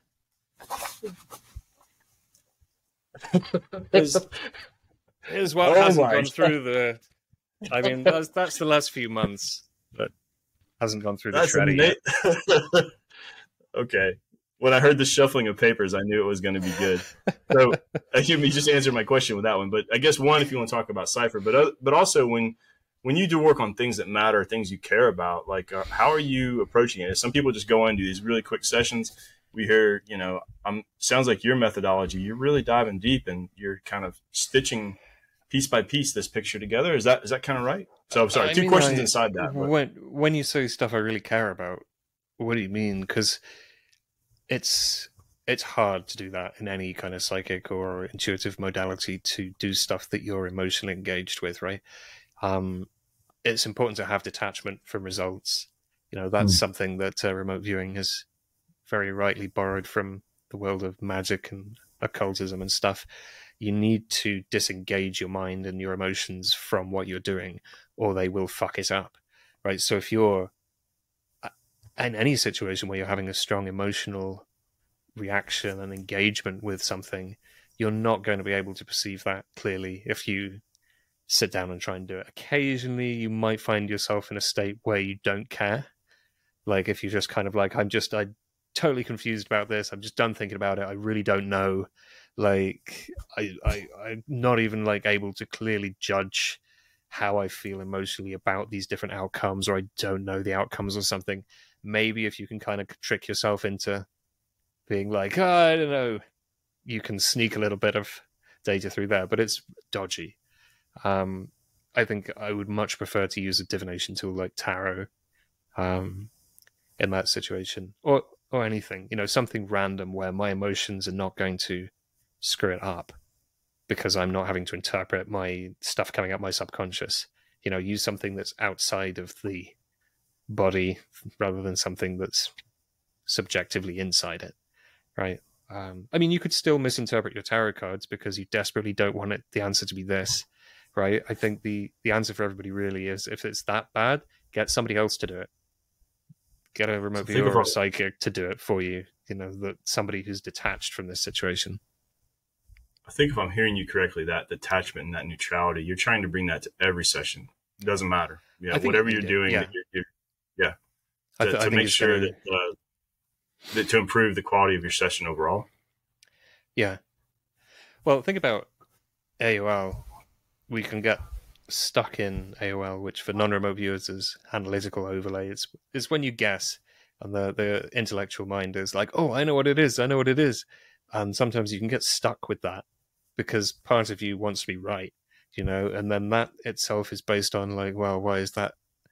Do I want the reward of being right and everybody going like, wow, you're so good at this? Or am I scared of what happens if I'm wrong? And that's why I want to be right, because I don't want to look dumb doing this insane, impossible thing, which nobody believes is real. And then like, oh, I don't want to look dumb because it didn't work. And you have actually quite a lot of emotional engagement with this stuff, which is why I quite often don't do the things that people post on Twitter where they're like, oh, remote viewing challenge, let's do this, because I don't want to like just be wrong and look dumb. And it'll probably be all right. Like, I've quite often done those things and not shown anybody my session or told anybody I did it and then nailed it and been like, well, it's too late now because they did the review, So, but yeah. Man, I've often thought of that. Have you seen like Yuri? And he's a controversial figure, right? But the things that he would do to be able to see targets in an envelope, I mean, you can do those. We know plenty of people who can do that. It's not that terribly impressive. Could you do it live on TV? Live on TV. It's like, how do you get to that level of well, I guess, actually, of mind to, yeah. What Joe McMoneagle does is he does the remote viewing the night before he goes on TV. So he's sat in his hotel room, he can take his time, he can chill out, he refines he does it all there, and then goes on TV and is like, it's this. And they're like, wow, how did you do that? And he's like, slowly, yesterday. I mean, he doesn't. It's actually brilliant. I like that. Yeah. I mean, I like that as a strategy, I think. I think that's what I admire you, if I had to. You led a talk on the Dash Chat that I really enjoyed, talking about cowboy RV. But one of the things I really liked about it, you just challenge everybody just to jump in. And, it's hard, right? If people do a lot of things with remote viewing for some serious reasons sometimes, but you get this whole thing about, we're not always accurate. And so I think, kind of throwing challenges out there to the whole group to get together and use this ability out in front of everyone and talk about it. I thought that was really refreshing, actually, because it kind of seems to kind of push against that instinct that everyone has. Like, we know it works. It doesn't always work. And nobody wants to, like to your point, wants to look dumb. But there's a truism, right? That I thought utilizing Psi in that way and getting used to that seemed like a very constructive thing to me. So that was a really cool activity. How'd you come up with that idea? Yeah. I think I've seen other people do it in different contexts. Any kind of workshop setting, if you can get people to give it a try. If it's like, now you try spinning a plate on your own stick. Now you've learned how to do it. Right? It doesn't have to be woo. I mean, I think that probably made more impact on you than I'd kind of given it credit for. I just thought it would be, engaging and fun. And I wanted to get the point across that we don't need to be overcomplicated about this, and that it is as simple as, like, I was talking to someone yesterday, I think, who had just come on the Discord and was like, oh, me and my wife are trying remote viewing, and she's really good at it, and she's like super intuitive, and she's nailing everything, and I'm struggling. And I talked to him, and it was just going too slow. So I said, just take the first thing that comes into your head. Just make something up. It can be a lie. It can be imagination. It doesn't have to be right. Just like ask, what color is it? And then immediately answer the question. I don't care if you're right. There's a target. What color is it? He's like, yellow. It was yellow. It was just a picture of some sand dunes. And it's like, it's that simple, and it's hard to see how simple it is from the outside, isn't it? And you think, oh, am I doing it right? Am I in the right state of mind? And like the thing that gets in your way is actually the intellect in second guessing yourself, right? Which is kind of funny, isn't it? Because the intellect's there going, how do I do this? How do I do this? And it's like, you don't. Stop it. That's the answer, right? Stop thinking about it, and then it'll just work straight away really easily. Getting out of our own way is probably one of the most like long-term trainings that any remote viewer does, is just to increasingly get out of their own way and shut up and stop worrying and second guessing and analyzing and intellectualizing, because it just doesn't help. So let me ask you this, because you didn't give me any boundary lines for questions. But if you're interested in sharing some thoughts on it, because I find it richly amusing, and I know you have read broadly in a lot of different philosophies, a lot of different traditions that include ideas like precognition, but it's just a subset of much broader set of practices. So a lot of times in these remote viewing books that we read through, you have people who talk about encountering spirits or shadow figures, or so. It's funny to me because the military remote viewers are usually very very all the points on the square, everything's perfectly aligned. Science. We're viewing molecules with our minds, right? And then the shadow people come out. So what's going on with that, David? I mean, like, I don't know if you want to talk about this, but like, there's something going on with it. So your question is, what's with the shadow people? All right. I don't know. I've never seen one. So bearing in mind all models are wrong and some are useful, I'll give you a couple of models. If they're not useful, they're definitely wrong. So my position is that all this stuff is mind, it's consciousness, it's thought, and it's physical reality that we're probably in but can't be quite certain that we're in is emergent from that, right? That comes first and is outside. And our consciousness is also part of that. We're like a special little bit of consciousness poking through the surface. Hello, I'm an individual. Oh, I'm an individual too. It's like, not really. It's just the universe playing dress up. So what can exist in thought? Like everything. And we have a lot of thoughts, don't we? And sometimes we have very powerful, emotionally charged thoughts, which you can it seems they can kind of float away on their own, right? And, just like if you remote view a conspiracy theory, and your session data can very strongly reflect something which is just so absurd that it's impossible. That's just like ridiculous, like the plot of a TV show, and that data comes back, right? So how did the plot of a fictional conspiracy theory, absurd scenario get into the place where our remote viewing data is coming from? One or probably more than one person thunk it really hard and it went. And those things can, in certain situations, appear to have kind of a form of sentience. They're not really, I don't think. Very often they're kind of like, how to explain this succinctly? Kind of like little blobs of thought. They're like a tiny subset of a person's, like, whatever traumatic thing they're going through. So quite commonly that would be ghosts, right? Ghosts, which if people have a traumatic death, they can be really confused and pissed off.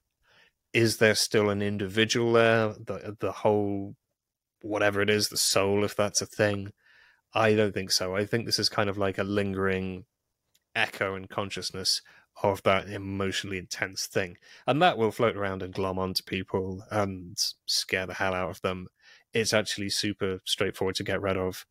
You basically just kind of get it to recount its story. If you imagine it, I imagine these things as like a ball of string, like a tangled up ball of string. And if you untangle it and straighten it out, it's just gone, right? And that's basically the approach to those. There also does seem to be things that live not here.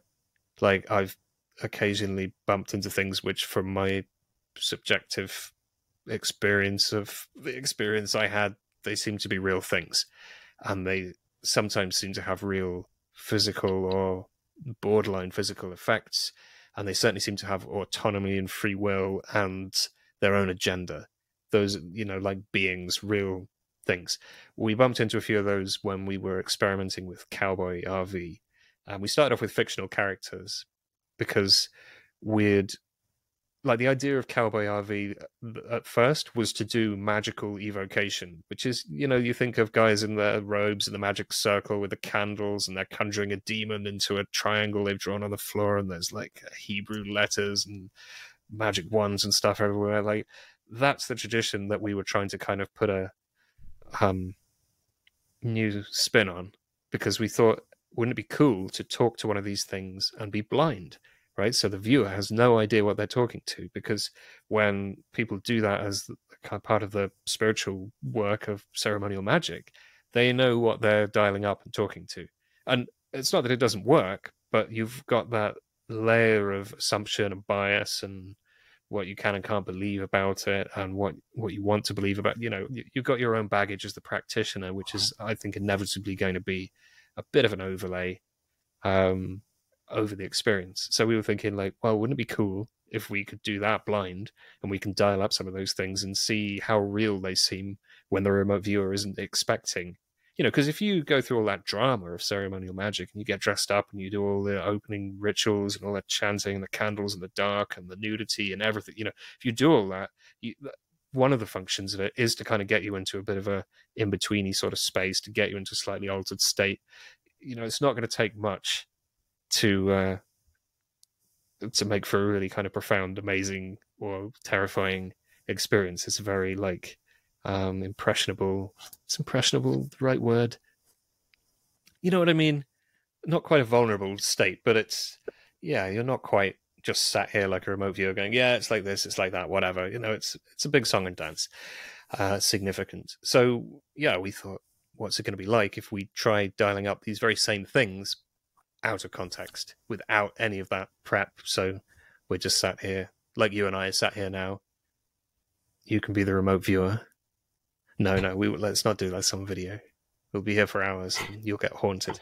So we started off doing fictional targets. The very first one ever was Doctor Strange, which is when we discovered how well you can. I know, what a great choice. And I did an awesome sketch as well. And I was like, he's holding this round dinner plate thing. Why is he holding this? And it's, like the graphics of his swirly thing. But yeah, you could kind of hold a sort of a conversation with him, and he would respond kind of as you'd expect the character to. And like, I was blind. I was just talking to something. I had the monitor there saying, ask it this, ask it that. And yeah, looking back, it responded in character, right? So there you've got a thing which is behaving as if it's a person that is not a person, and we know it's not a person. We know it's not even a maybe it exists. It just exists in our collective imagination. But yet you can psychically access it, literally talk to it, and ask it what its opinion on chaos magic is. And it's like, oh, I think it's very sweet that you're doing something. There, well done, little ones. Even answers in character. It's brilliant. So we did a bunch of those, and then we kind of got bored of those and started playing with Greco-Roman deities, some of whom seem to exist in that thought-formy way and be like basically made up. But then there's like one or two deities which are not like that. They're something else. This is a fascinating delineation that you're making. Like, so I'm curious, like, how did that delineation play out? Yeah. Because when you dial one of these things up, you fucking know about it like straight away. It's completely different subjective experience. It's the aesthetic the way impact. It feels, the way the aesthetic impact. So the way it's coming across you is just. Yeah, I mean, sort of a sense of physical presence in your local space, a sense of awe, a sense of vast scale. Whereas if you're doing more of a thought form, imaginary thing, you've just got like basically a picture of a person there that's a bit fuzzy, and you're like, hello. It's almost like there's a dynamicism. I can't speak this evening. Dynamicism. Dynamism. That's it. There we go. Yeah. It's one of those. Yeah. And it comes with more kind of, I mean, it's not sensory experience because it's obviously not your physical senses, but maybe emotional experience, or it seems real. You can feel its presence. Whereas do you think the there's rest of the time you're kind of like querying, in the alternate case, it's more like querying a database. It doesn't really have that same sense of presence. Sorry, go ahead. Do you think there's some suggestion? So you talked about the model of, you also talked about the challenge of models. So I'm acknowledging the entire conversation we're having here, right? But models evolve. So yeah. Right. And we're always moving through things. They're hats you try on. You can put one on that you like and then take it off again. But the idea of that the fundamental material reality may be informed by thought or some consciousness or something underlying layer. And so I know in what you're talking about with these fictional characters, the historical traditions of things like tulpas or egregores and certain magical lodges, this idea of like thought forms that actually begin to kind of coalesce and have some sort, even to some extent where, some people would account that even people who didn't necessarily create the tulpa or the thought form were experiencing it or were seeing it. Oh yeah. So do you think that there's some suggestion in those things, like that overlay with those remote viewing experiences maybe suggests something about what could be going on at a deeper level in reality? I mean, my experience was kind of consistent with that idea. I mean, I don't really know what to make of the experiences. When you meet a deity or a first-class, free will endowed, individual, independent being who just doesn't happen to be a physical being, it's, you don't want to get sucked into reading too much into that situation or ascribing specific interpretations to that phenomenon, right? And it's really cool and it's really interesting and it can be really profound. But if you start forming like really firm beliefs about it, I think that's kind of slippery, dodgy territory to get into, and you can kind of get into a mess then. Not least because there are some things out there which just there to fuck with you, right? And they they will if you let them. So you've got to keep all of this stuff at arm's length, or you can just end up going insane. You do have to be careful with it. But what was the question? Sorry, I sidetracked totally. So I think in your experience, you were talking about with cowboy RV, so like this freeform sort of RV, like tulpas and just really and the tulpas and thought forms. That maybe there's some suggestion between those traditions and the experiences that you're seeing in cowboy RV that may inform us about something going on with thought being fundamental. That the intersection between the material world and what we think of as thought, that there's some kind of fundamental connectivity that may be even more stronger or more formative than we even realize. Alternatively, it's possible that the fact that I studied a bunch of esotericism and practiced a bunch of occult things may have informed my own assumptions about what I'm going to experience, and therefore I've made my own filter and my own model by which maybe it's not like that at all. Although doing it blind, at least you've got one layer of personal bias removed when you're blind to the target. Did you ever read the book, Neil Gaiman book, The American Gods? They had a television series they created. I watched some of the TV series, but yeah. I thought it was kind of interesting because like the idea is like the faith and devotion of the individuals then kind of feeds that thought form. It feeds the archetype or the. It's like the creation of an egregore, right? Yeah. It has kind of an energetic reality to it that, which I thought is kind of interesting idea. I think as well, like egregores don't need to be personified necessarily. Things like, I guess, political ideologies or very strong emotions in common. There is just such a thing as vibes which hang around, that are not necessarily ever conceptualized as being a being. Like if enough people invent a god and then really believe in it and talk to it all the time and make it offerings and feed it and stuff, yeah, sure, you'll end up with an egregore eventually. You might even do some stuff. But I think if a lot of people just feel the same way, go the same way a lot, you kind of tread a path through the collective unconscious and you kind of leave a mark by doing that. That's my completely like hand-wavy, unjustified hunch on the matter. Do you think marketing brands, like if you think the Nike swoop, are those egregores? Are they working the same way? Is there an energetic component to I don't know about these ideas of? Yeah. I don't know about the logos or brands being egregores, but I mean, there's stuff in the collective unconscious which marketers are going to tap into, I guess. I think I would have to be a student of like the history of advertising to be able to make a really good, which I'm not. There's like 3 levels of ad block on my PC. If I never see an ad again, I'll be so happy. But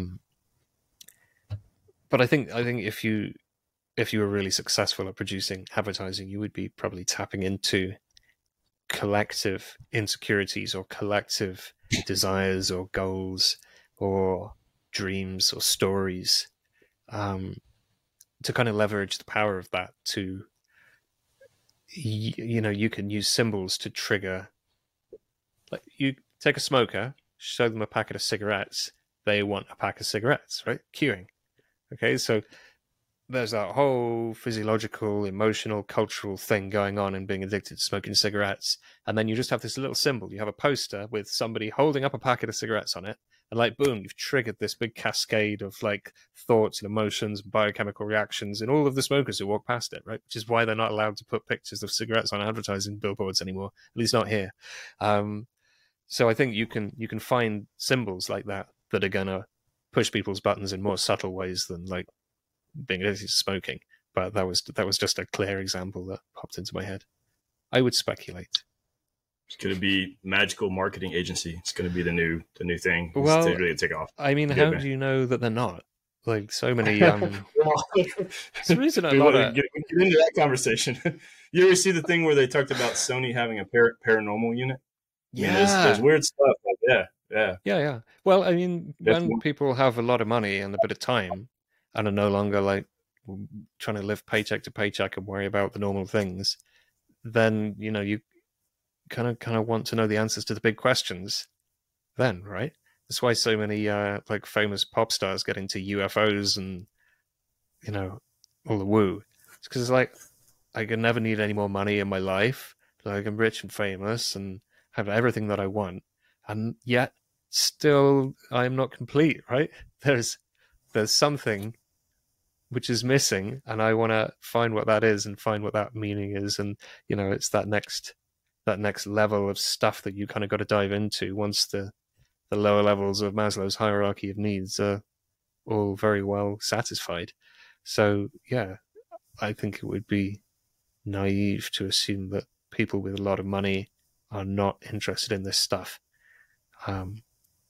As to who, or like, I'm not a proponent of the whole "it's the Illuminati," but there's a whole quiet kind of subcurrent of people providing these kind of services to wealthy people, and obviously it's all NDA'd and it's all anonymous, and like, nobody's talking about it because nobody wants to know that they were wants everybody to know that the CEO was talking to psychics. That's not cool, but they are, and they're hiring remote viewers and they're hiring psychics and astrologers and people to come and feng shui the whatever. Like, the business people care about results, right? Not models of reality. It's like, does it work? Well, let's try it. They find it does work. Let's keep doing it. Like, it's not rocket science to think that you would leverage this stuff. Like, and how easy it is as well. It's not like there's a high barrier to entry, right? You can just try it and show that it works. So why wouldn't successful people be using this to get more successful? There's whole books about it. There's a really good one I forget the name of. I may be able to find it. Let me just quickly check and see if I got a copy of it. It's called like Intuition in Business or something. Oh no. Executive Intuition. Hmm? Executive Intuition. Oh yeah, that might be it. Is that it? Is it really old? This is from like the 70s, I think. But anyway, there's tons of stuff out there. It's just quiet. Nobody talks about it because people think you're crazy or it's a bad look, but doesn't mean it's not happening. Let me ask you about this. All right, so this is interesting to me, and you seem to be, I would almost use the word passionate about this, from what I can observe.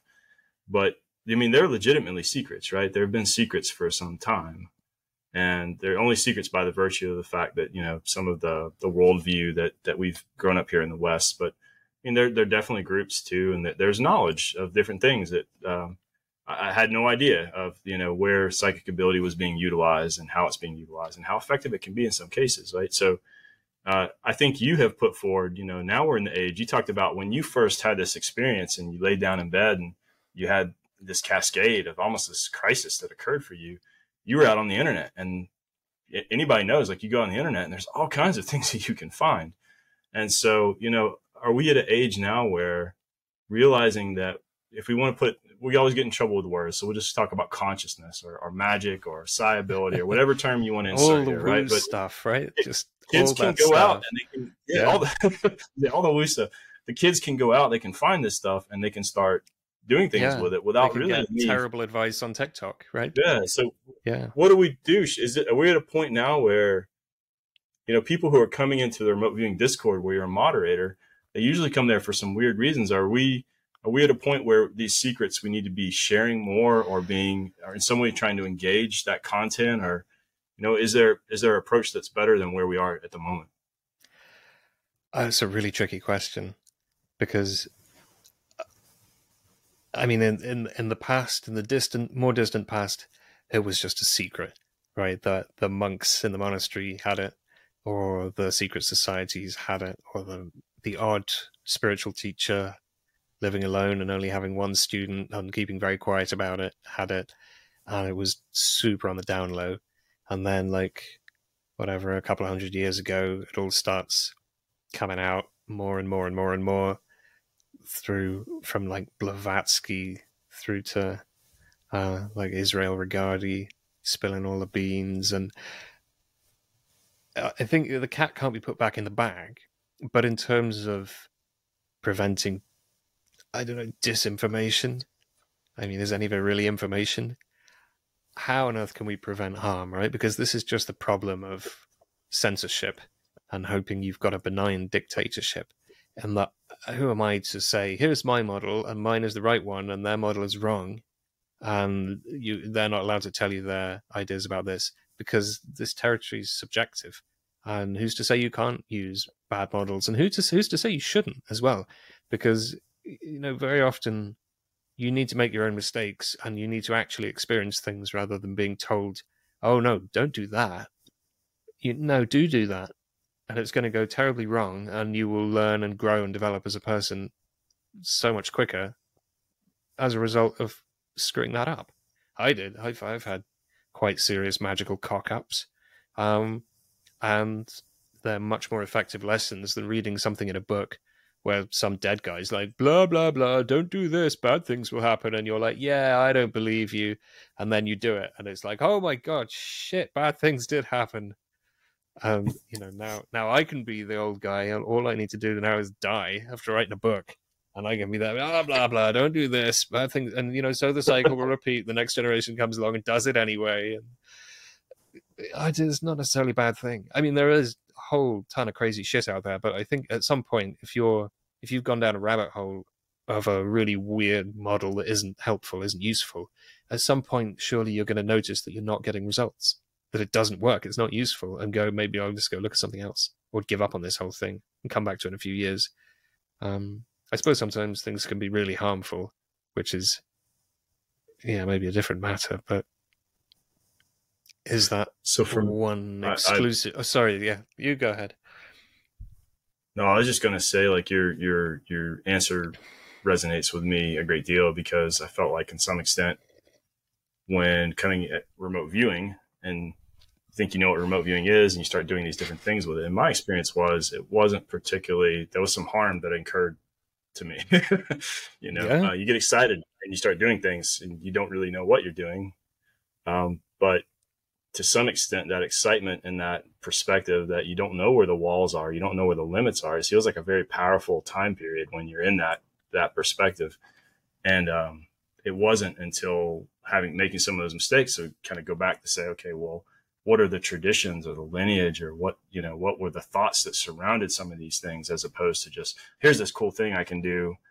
But, to me, like, I'm really fascinated by what your thoughts are as well, because I don't even know, we have to be careful even talking about this, right? But people, sometimes who are outside of remote viewing or side, they're like, well, can you do X? And the truth is, like, privacy is an ethical, like you mentioned it you were talking about connecting with people in cars to get some impression from them and getting a sense like, oh, I shouldn't do that. But privacy really is, like, I wasn't getting information that you wouldn't get from, like, looking through the window. I wasn't in a prime. I was just trying to get, like, age, sex, mood. Are they yelling at their passenger or listening to the music or something, so, but yeah. Right.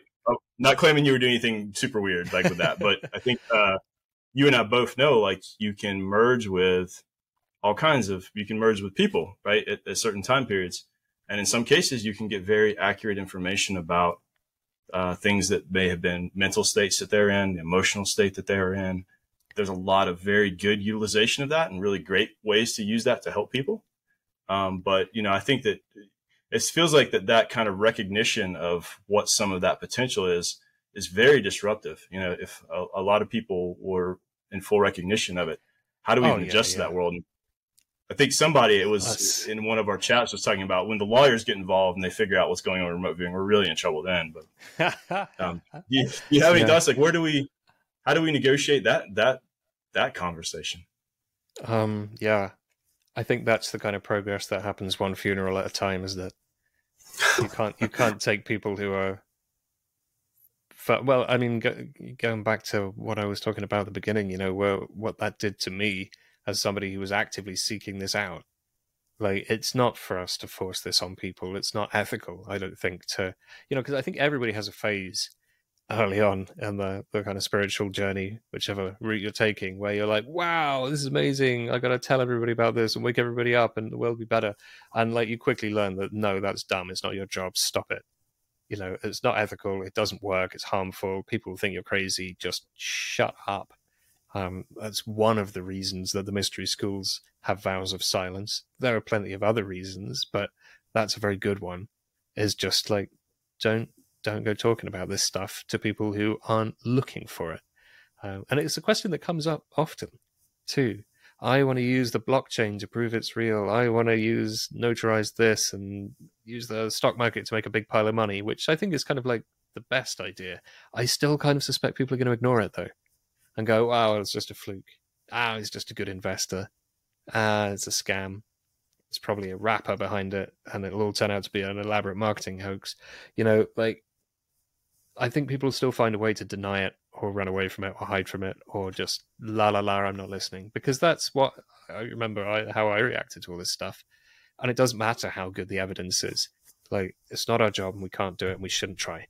I think we've just got to let things take their course, which is boring and unexciting. But I think that's the only way forward, really. And support people who do come looking for it. Because those are the people who you should talk to about it. It's people who want to know about it, not people who don't. So, not an easy question to grapple with. Maybe not even one you want to try to begin to answer. But for some of us who get involved in this, and certainly maybe it's the same thing like you mentioned, we get involved in traditions that suggest this, and then you start to have experiences that correlate with it. But do you perceive, when we talk about whatever we want to say, a divine intelligence, God, cosmic consciousness, who knows, right? But do you think to some extent that there is an overarching intelligence that may in some ways be guiding people to come into this connectivity with remote viewing or different forms of spirituality? Or do you think that this is just happenstance? That, like, for me, I did a remote viewing tournament. Yeah, I wish I did that and I was done. Like that, just finding that mobile app caused all kinds of consternation for me. It's hard to see that was like this big pivotal moment for me, but it actually was. So do you have thoughts on that? Do you think that there's something else there that kind of is a thread that runs between some of these things we can't do? Yes, but I don't know what I could possibly say about it. Like, to say there's an overarching intelligence, what's it arching over? Like, are we under it or are we in it? Are we like the little universe playing dress up? Don't make fun of me. I have to use words, David. I have to use words. No, but like it's a really hard thing to talk about, isn't it? Because it's ineffable, kind of by definition. So, yeah, what is God? Fair enough. I think I might pass on that one if it's all the same. It's a bit of a tricky one. Maybe some philosophers will crack it one day. I bet they won't. But, yes, I mean, is there a guiding principle? Effectively, yes. I think. Like, this is easier to think about if you throw away the idea of linear time, which is maybe a big ask, right? But if we stop thinking about time as an arrow that goes forward where like one billiard ball hits another and there's like a chain of cause and effect that only goes in one direction, what if you can have a cause that is outside of the arrow of time and impacted in multiple places, right?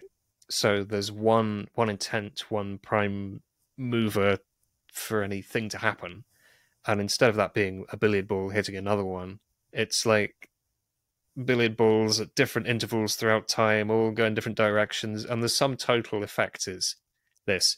That's kind of how I feel like synchronicity works, and how divination that's based on random stuff like shuffling tarot works.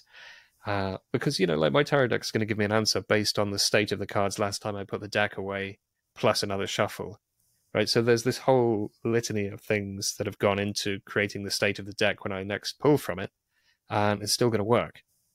And I think you kind of got to not stress out about that and not think about an intelligence that's there, like holding your hand, and then we do this, and then we do that. And then it's more like kind of downhill mountain biking in the fog. But there is a trail. But like, are you guided by an intelligence? No, just kind of like intuition, terror, and gravity. I mean, you've just kind of got to, if you surrender to it and do it, and just kind of get out of its way, get out of your own way. If you make space for that in your life, it will turn up and it will help. And I don't know what it is, and I hesitate to put any labels on it. Some people would call that spirit guides or angels or higher self or holy guardian angel or God or like divine intelligence or inspiration or the Holy Spirit or like a million different things. Not to mention all the other deities and spirits that it could be or you could ascribe to it. I don't know what it is. I don't want to stick labels on it. There's something there, yeah. Like, it's all kind of going somewhere, but it's like a river flowing down to the sea, right? If you're part of the river, you're going to the sea regardless of what happens on the way, and you can either be a dick about it or just chill out, I think. I'm sorry, that's a terrible analogy, but I like to get at least one terrible analogy into Oh, I love that. into every you go. I had that in a remote viewing session once that I described something. I won't name the target. I won't say what it was, but it was about a group that was kind of trying to win people over to a certain way of looking at things. And I was describing kind of what they were doing and how they were getting people on their side. And I said, this is like a boat race in the river where everybody's racing downstream, right? You're all going to get to the sea, and like you can row really, really hard, but the river's still literally carrying you along. Like you don't need to really do anything. Go a bit slower. But like if you swim upstream, you're still going towards the sea. It's just now you're really tired, right? It's so yeah. There's a stream. There's a groove that can be found, but I absolutely am not going to put a name to it. I could, and it's not like I have one and I'm not telling you. Like I don't believe anything about it. I just observe its effect in my life, and I don't understand it because I'm a like monkey that learned to drive cars and eat pizzas, and I don't know what the hell's going on.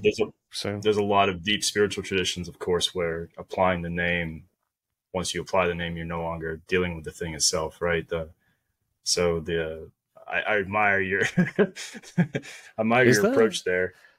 What do you mean about in Taoism, the Tao that can be named is not the eternal Tao, right? Once you apply a label to it, you're no longer you're doing something mental, right? But you're no longer dealing with did you notice a little bit of Taoism leaking into my rambling there? Just a little bit, I noticed. I love too, like the idea, like in a lot of spiritual traditions, you're talking about, the rivers going to the ocean, but just coming to some fundamental position of peace, right? Instead of struggling like as many people do, that there's some kind of thing that you're enmeshed in that just does its thing, that you're part of, just like a cell in a body doesn't probably worry about being a cell. So I really love that, man. It's all about perspective, isn't it? I think the Buddha had some good things to say on that topic, which I won't repeat so that we don't offend your viewers. But they could go and look that up. So I can't get on a call with you and not ask you this, because you've run a lot of interesting targets. All right. And I think I know what some of your answers may be to this. What is this going to be?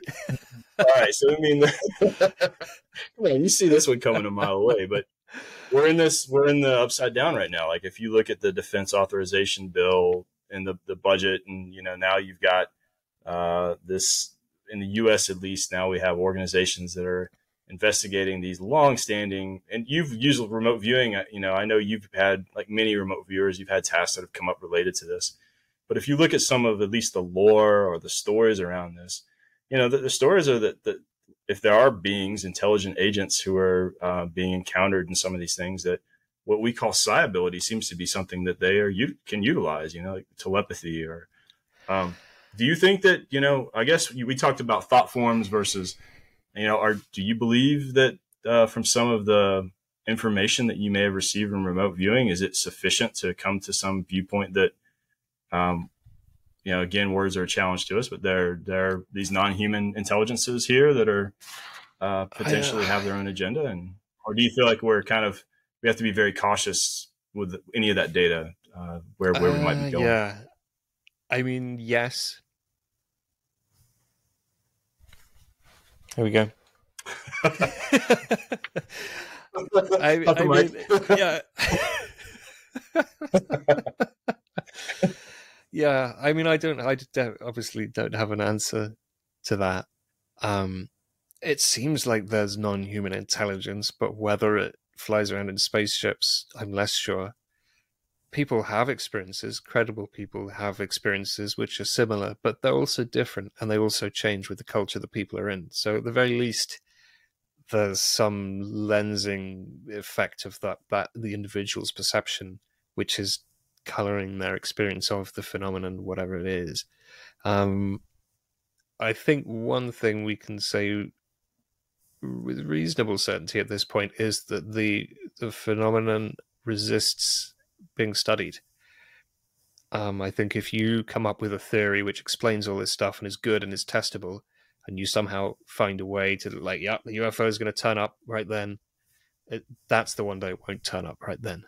Like if you start to understand it, it will stop playing ball. It's a really tricky, mysterious, weird thing. Assuming, of course, that it is one thing. It may be many things that kind of look like one really weird thing. And like, how would we even know? Because it's very subjective for everybody who experiences it. And then there's like this whole industry of people who do nothing but speculate about it and make stuff up. So it's impossible to, reason about it. Even half the UFO experiences or abduction experiences, you think, actually, I would have to exclude you from my study if I was if I was going to try to quantify what this is like. And, I think it's great that people investigate this and talk to these people and share their experiences, because they're really profound, meaningful experiences for people, and they change people's lives and turn people's lives upside down. People who've had contact with the phenomena often end up with like psi abilities or weird things happening with their bodies, and like real odd stuff happens in their lives that's sometimes really cool and sometimes really profound or sometimes terrifying, and it's either really great or really, that is non-human intelligence having an effect. Is it? Is it definitely non-human? Yeah, probably. But we can't even rule that out. It's a phenomenon. I don't know what it is. It exists, evidently. It doesn't want you to know what it is, but what it does do is it wakes people up, and it disrupts people, and it changes things. So why does it do that? I don't know, but an awful lot of the slightly new agey sounding peace and love stuff comes through, and then at the same time a whole load of like prison planets, aliens editing your DNA so you can mine gold out of the ground, and then they'll liquefy you and drink your organs by going in a big bathtub full of melted humans. And like the things get kind of quite extreme both ways as to what people experience. So as to how different those experiences are from the kind of thing that an occultist might do on purpose, I don't know, because like very strange things can happen. Maybe the fact that people think it's aliens and expect it to be aliens and cram that lens over it is actually, maybe the phenomena doesn't exist. Like, obviously it's happening, but maybe the phenomenon is actually a subjective lens that we as people, as part of a society, are putting onto normal woo-woo stuff. But yeah, I mean, certainly it seems to be real, right? People see things which look fucking real, and real stuff happens to them. But then, find me a UFO, find me a piece of physical evidence that, maybe it's all in the Smithsonian and the government stole it and they built buildings over it and the Vatican has it and the Italians have it and everybody has it and it never leaks and nobody ever goes, hey, this is really important for humanity. I'm going to leak this. It's worth sacrificing my life for. Maybe that's happening and it's just a really great cover-up. But I don't know. I feel like probably the majority of interactions between humans and the phenomenon are at the very least kind of paraphysical. They may be entirely psychic or something weird may be going on. Like when I've remote viewed stuff like this, sometimes the data, and I don't like it to be the aliens came with their ray guns, and sometimes that's what you get, and it's just like, well, shit, maybe, who am I to say not? Like, that's what people said happened, that's what they all experienced, and that's what the remote viewing data says, so shit, who am I to sit here and say, you're wrong, that didn't happen? Like, in what sense did it not happen? Like, they all say it happens, they experienced it. I wasn't there. So, yeah, fuck knows. I've never had a personal experience of it. I've seen plenty of spirits that look like a grey alien, but they're not aliens. They're just things trying to jump scare you because you watched movies with scary aliens in when you're a kid, and now your subconscious thinks scary. I saw one once that had vampire fangs. It was like somebody just went to the costume department and got all the scary things and tried to make a mashup of them, and it just looked ridiculous. It's the crap that's floating around out there in the collective unconscious. A lot of it looks like grey aliens, like Crowley's buddy Lamb, with his big head and his little bow tie. And Lamb even says, in the future they won't call me a demon, they'll call me something else. And everybody looks back and goes, they'll call them aliens. And yeah, so I wonder whether all this alien UFO stuff is actually confusing the shit out of an already very difficult subject and making it even more difficult to make sense of. But I keep wishing I'd see something cool like that. I go out in the woods at night with no flashlight, no phone, nothing, no shoes, and just like there, you come on, show me some cool stuff. No, there's no witnesses, there's no recording devices, there's no electronics. I haven't even got fucking shoes on. Come and do something cool for, and it won't do it. It won't do it if you go out behaving like that. Please, I'll do CE5, which.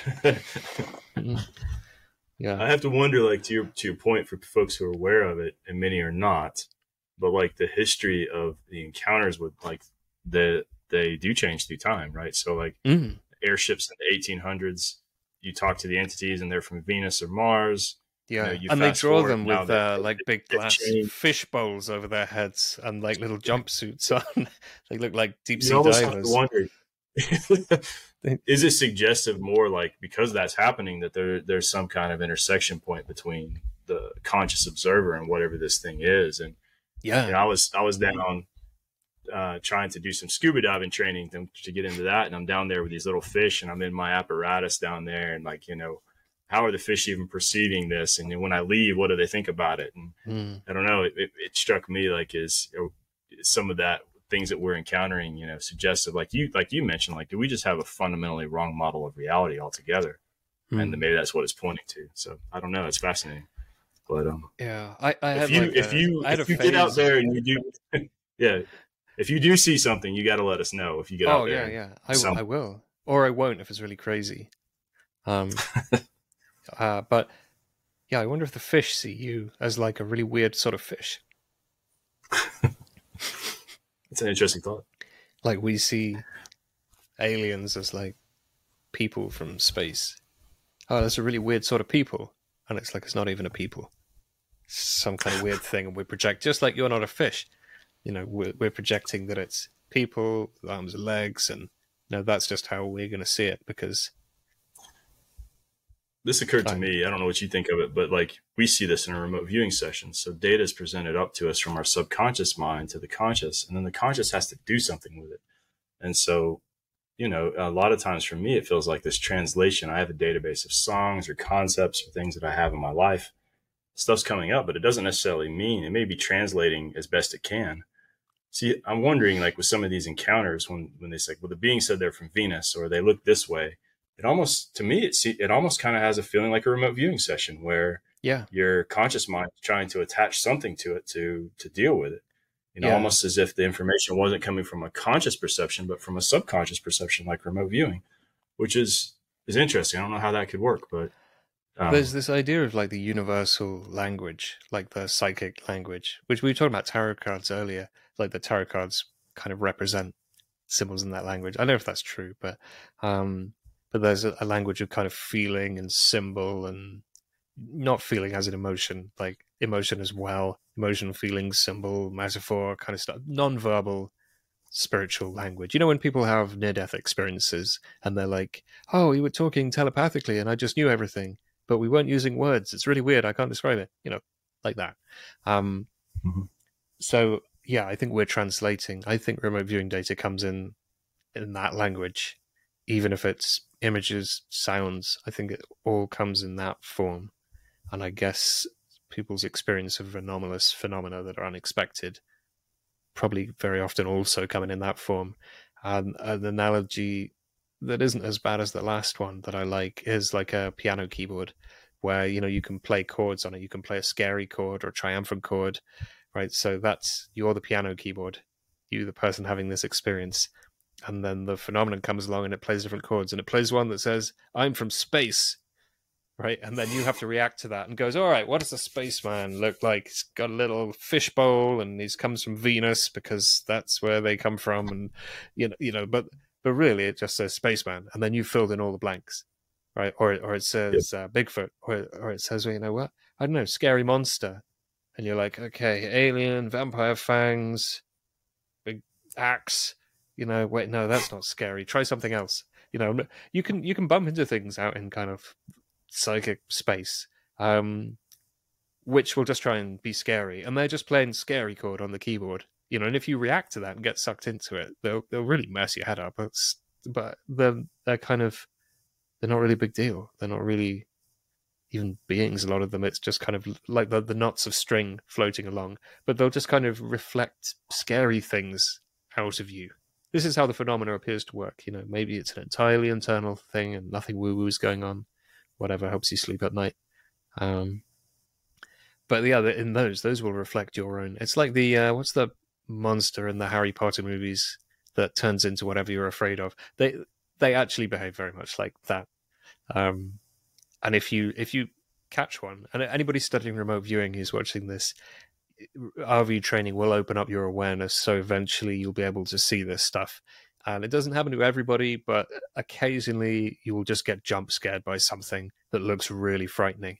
And it's probably one of these, if it's a static image that's grey monochrome, comes right up in your face, making eye contact very suddenly, that's like absolutely textbook of this phenomena that I'm describing now. Those things, if you grab a hold of, don't be scared of them. They can't really hurt you unless you freak out. If you kind of grab a hold of it and say, I know that's not what you really look like, show me your true form, they will actually change into something else. And you can just keep doing that. And eventually they'll just kind of run out of costumes to put on and be like, he's not buying it, is he? He's not going to fall for this. And they'll assume positive shapes that are misleading as well. The whole psychic realm is full of kind of reflection and deception and distortion. It's really like a hall of mirrors for us to walk through. Yeah, it's a very strange and interesting place to explore, and I'm certainly not done exploring it yet.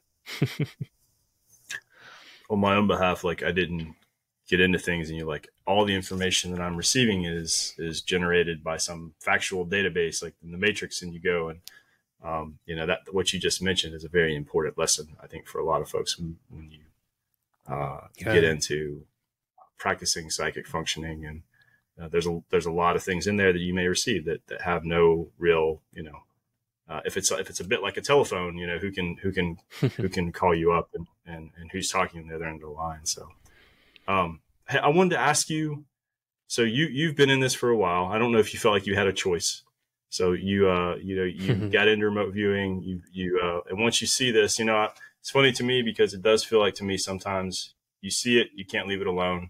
You try those 50 sessions to try to dispel it and get it out of your life, maybe, but it wouldn't be dispelled. And there's this transformative process I think you would agree with, that once you start to see these things, your ideas and conceptions of space and time, and it puts you in a very different position.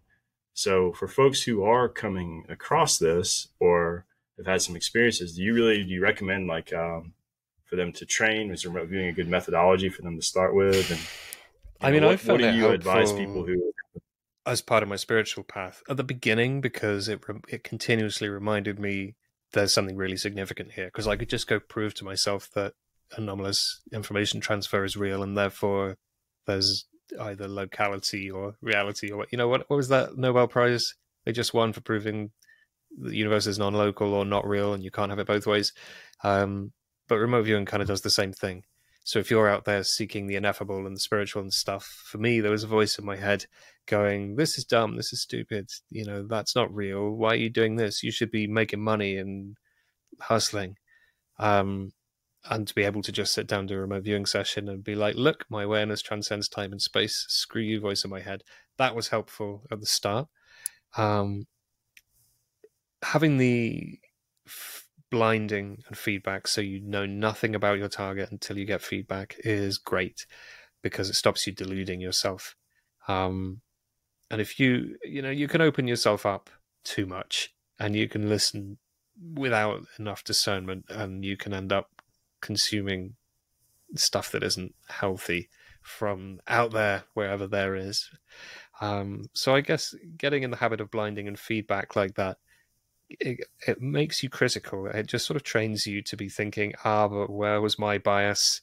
Well, I wasn't blind. Because when you do unblind stuff, you're always conscious of that. Having trained as a remote viewer and trained blind, you're always like, I wasn't blind, I'm biased. This is where my blind spots are, and where, it trains you to think of yourself as part of the equation, which, we've just been talking about. I think is super important. But as to its use spiritually, yeah, I think you can come to know yourself. I think it's a process of self-knowledge. I think John Vivanco put it really well and said, remote viewing is a path of self-discovery, and data collection is just like a random side effect that happens along the way, which I quite like. And he may be right there. But yeah, it's good. It's not my only practice. I think everybody should have a meditation practice. That's the only thing I'm actually going to recommend. I wouldn't recommend any old person take up remote viewing, because also, some people go crazy. This is not safe, and it's not for everybody, and it's not a solution. It's a crazy journey, and it's amazing, and it can give you a lot, but it can also send you nuts, and it's very time consuming and difficult, and very complicated and completely not understood by even any of the people who are experts at doing it. Still don't know how it works. This is not a thing to just do. If you can do something, meditate every day for even 5 minutes. That's what everybody should do. I think maybe 10 minutes, work up to 10 minutes. That's what you should do. That was I'm not recommending any kind of spiritual or magical practice for people other than just sit there with yourself quietly every day. Because I think everybody should do that and can do that. Even that's not safe though. Yeah, meditation can mess you up, probably worse than remote viewing if you I've if you do met too people much. where something is mundane, or what they perceived as mundane meditation ended up being life altering. So that's Were they doing energy work stuff, or? No, they had just gone to a long meditation session, and they came out of their body, like a retreat. Started having partial out of body experiences, and I've never had that. Whole other set of discussions. We could talk a long time about that, but So, David, I know you are engaged in, again, one of the largest communities out there with remote viewing. How do people find that community, and how do they engage and connect with it? Most people seem to land on the subreddit, having been I guess, searching for it. We don't survey people and say, how did you hear about remote viewing? And people always seem to be pretty vague about it as well. Like I said, for me, it was a Russell Targ video on YouTube that I couldn't even, I almost didn't watch. And I didn't watch for the first few times it recommended me, you know. So I can't really answer on how people first hear about it. A lot of people seem to have read about it 10 years ago and never gave it any more thought and now are coming back to it.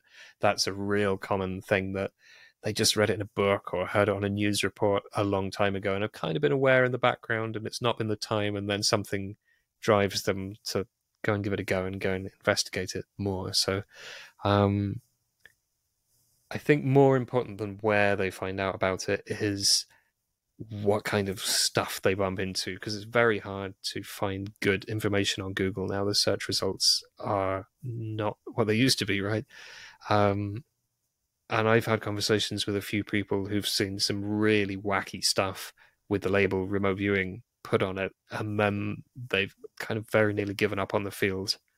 And I've literally had like a whole conversation where it's just like, no, that's not remote viewing. Look, this 4-point protocol, that's remote viewing. All this other stuff, I don't know what that is, but you know, they didn't come up with that term. They don't get to use it. Because people want to co-opt the term remote viewing to mean whatever they want, don't they? And it's like, no, that was invented in the context of the, I don't know if they came up with it SRI or later. I think probably SRI, right? But it was come up with as part of that project to describe what they were doing. It's not just an arbitrary thing. People weren't saying, oh, I was remote viewing yesterday before then. And now they are. You know, the term has kind of got diluted. There's some mad, bad, and dangerous stuff that goes on under the misnomer of remote viewing, and I think when people are bumped into that stuff, it's kind of disruptive for them and for us, because then people bring all these wild ideas there and like, oh guys, what about this and that and the other? You know, not naming any this, that, or other in particular, but it's very hard to, because we don't want to be gatekeepers or we're not really keepers of anything. Like, the only rule we have is like remote viewing is the 4-point protocol. We don't care if you do tarot cards or chicken entrails. Like, at this point, the hill we're going to die on is blinding and deliberate target. And, you know, record your perceptions and get feedback, but do something on purpose and be blind. Don't have a kind of half lucid dream OBE experience where you get something that's verifiable, and it was genuine psi, but it was just like a random thing that happened, often for no discernible reason, right? Not remote viewing. Cool, legit, but not remote viewing. You know, or people who are not blind and just, I want to know about this, and then they go there in their mind, and again, they get vertical information. They did do psi. It is a really cool thing to be able to do, but it's not remote viewing. You know, and we talk about all this other stuff that we do because it's fun and it's cool, and we all like to do it, or a lot of us do. And you know, in many ways, it's more useful than remote viewing because you don't need all the rigmarole of having blind taskers and whatever. You just find yourself at a parking spot. But yeah, that's the line we draw with all. I think it's the only line we can draw because we're agnostic about methodology.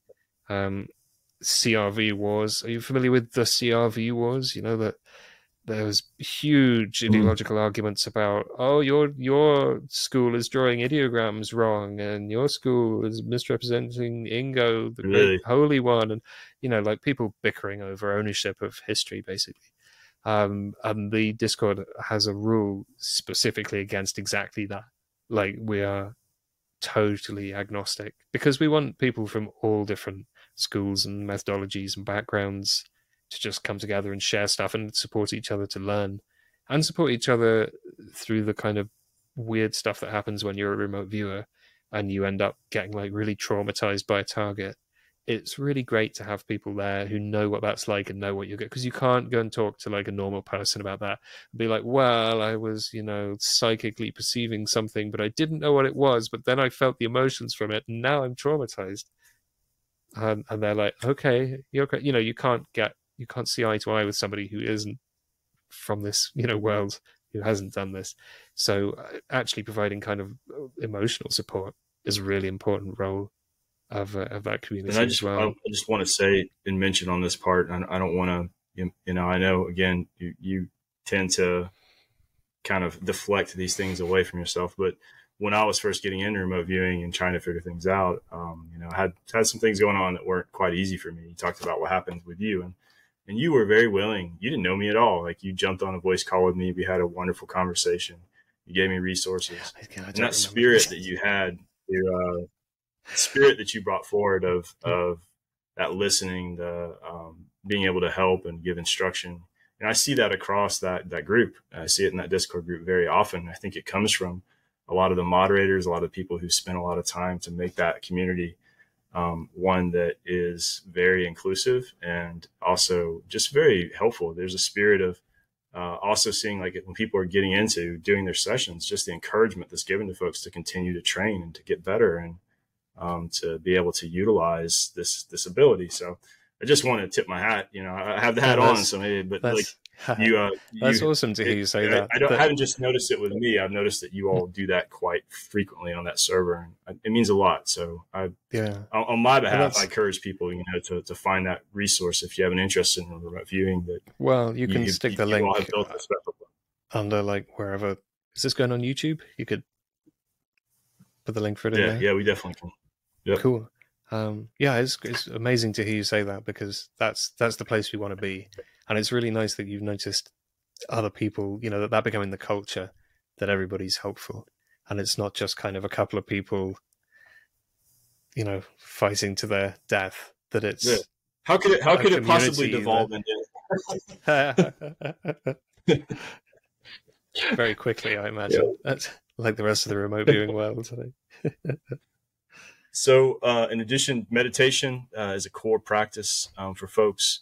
Is there anything else you'd recommend to people who might be interested in getting into remote viewing? Is just a starting point in terms of resources? Go on the Reddit or the Discord, and there is a beginner's guide, which is like the quickest way to get started, I think. I mean, the way I got started was like a 5-minute interview with Russell Targ, where he gets a guy to tell him what's in his pocket or his bag or something. But if you want to actually learn any of the terminology or the concepts, that beginner's guide has all the jargon, or all the basic jargon that you need. It has the basic concepts that you need, and it just like walks you through and holds your hand step by step. And it's like, this is a target number. That's what it does, i.e. nothing. Write it down. Do this, do that. Just record your perceptions. Now get your feedback. And it walks you through doing like 2 or 3 really simple targets just quickly. So it's like the best 101 intro, because it's so easy. It's really fast and simple and straightforward, but it's also, you're going to learn something. You're not just kind of going to do some side thing and be like, wow, and then try and do it again and it doesn't work, and you're like, well, now what? Right? You'll at least know what to look for, and hopefully it'll help people find their feet. So there's just the beginner's guide. It's on the remote viewing Reddit and Discord. It's the same guide. The Discord just links to the Reddit wiki. So, I've often thought of that, your point, if you see it works one time, if it hadn't worked the second time, that would have been a totally different route, right? It's the second one that gets you in trouble. My first one was good enough that it was like, there's no way that's chance. I can't even remember what the second one was.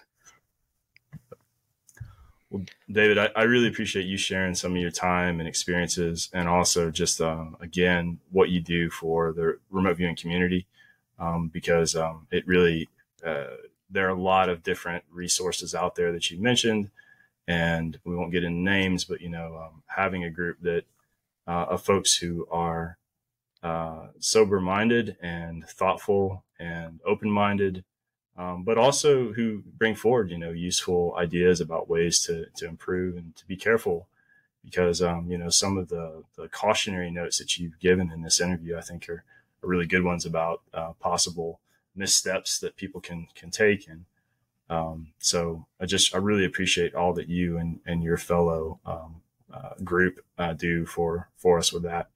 And since you won't, disclose to me the name of God, I missed out on that one. And you won't tell me, $5,000 for that one. Yeah, this is a running joke, right? You said you won't penetrate the secret of the extraterrestrials or in the interdimensional. Yeah, I know all the secrets, definitely. I sincerely appreciate your approach. And I also just want to say too, appreciate all you're doing to innovate in the space, because I see a lot of things that you do are playful and fun, which gets people in, Yeah, but yeah. also like There's a lot of trying to messing figure about. out different ways to approach. We've Yeah. done so much stuff that didn't work, but I think there's been so much dogma in the field. You know, ideas like you can't remote view numbers. People have been teaching that for decades, and it's not true. It's Yep. just observably not true. You can. I've done it. You can do it, right? So what else isn't true if that's not, we don't know. And because there's no model, we don't know what we're doing. We don't know how it works, really. We're just trying stuff. And sometimes it works, sometimes it doesn't. And it's fun. We get to have fun along the way and discover new stuff. So, yeah, thank you for your kind words. It's cool to hear that from your external perspective, because I know you're not around a huge amount. You should hang out more. It's nice to hear that from your perspective. You're seeing that great community spirit and people kind of helping each other and innovating and supporting each other. That's what we want. So it's great to hear that. Thank you. And hey, as a last parting note, because I know you had an amazing podcast series, Cypher. I think you wanted to share that you all are. Oh, yeah. Is that, there's not going to be any more Cypher like for the foreseeable future, because I know we've had so much good feedback and like it was really taken off, but we lost Emily. She was made an offer she couldn't refuse, doing something else. And without Emily, there's no Cypher. So me and Brett talked about doing a different show. We might do that at some point, but there was no way we could keep doing Cypher without her, and we just couldn't replace her. So we can't make any more. Right? We might one day, never say never. If it comes back, it'll be different. And hopefully it'll be less work for us, because like that was the first time any of us had done a project like that. And it was so much work. Like, oh my God. We were all like, oh yeah, we'll work like half a day a week. We'll do 1 day a week on it. It'll be fine. And it was like, it turned into nearly a full-time job sometimes. It was insane amounts of work. Because, I mean, there was like 10 hours of research and then 10 hours of remote viewing or 7 hours of remote viewing and a few hours of analysis. And then like, I don't know, 4 or 5 hours each recording and 12 hours editing. It added up so fast. Like it was there was a lot that went into that, because it was like a 4-hour recording edited down to an hour and a half for 2 shows on one topic. So I've had a lot of feedback that like people like the pace of it, that it really just got straight into the meat and kept going and there's no filler. And that's because like that was painstakingly edited out by hand every week, because it's impossible to have a conversation that good. I hope this one's come close, but yeah, it was a hell of a thing, and I'm really, really pleased with how well it came out and proud of what we achieved there. But yeah, I'm sorry to anybody who's enjoying it, but there won't be any more, at least anytime soon. We did record a finale episode, which has kind of got lost on somewhere in the editing process, which was like a retrospective of our first season, which was actually a really good episode. So maybe that will see the light of day one day. The after hours stuff, you can't sign up on the website anymore because we didn't want to take people's money for a subscription and say like taking whatever it is every month, and then there's no new stuff, right? Because we felt we'd just be screwing people. Then we couldn't get the website changed so that we could do a one-off payment for it either. So it's just kind of like down. At some point in future, if we can find a way of doing it so you can buy the whole like bumper pack at a reasonable price, then we'll hopefully be able to get that set up, because I've had loads of people messaging me and saying like, how do I get the after hours stuff? I really want to listen to it. And, I'd like to share it, but also we don't want to put that stuff out publicly because it's juicy. It's very, very juicy and wild and crazy. But it's good though. Well, I actually have a link on my channel to the Cypher podcast on YouTube, which then has all the information if folks want to go check that out. Because having that project did a lot. You all did a lot of really, really cool work, and just kind of refreshing to see some of the way that you approached some of the targets and sessions. So definitely recommend folks to check that out if they want to see a really great project group. And also just, it was a lot of fun listening to the conversations you all had. And, we had a ton of fun recording it, as well as all the hard work. Right. And so if we bribe you, we'll get you to get that last podcast episode. We'll figure out how to make it. It'll have to be a very big bribe. But and then David's conversation, remote viewing conversation with Minor Gods. That's the next project that we cool to see coming. But hey, well, I really appreciate you, man. Thank you so much for your time. Thank you for sharing your thoughts and expertise. It's been good fun. The fact that people think it's aliens and expect it to be aliens and cram that lens over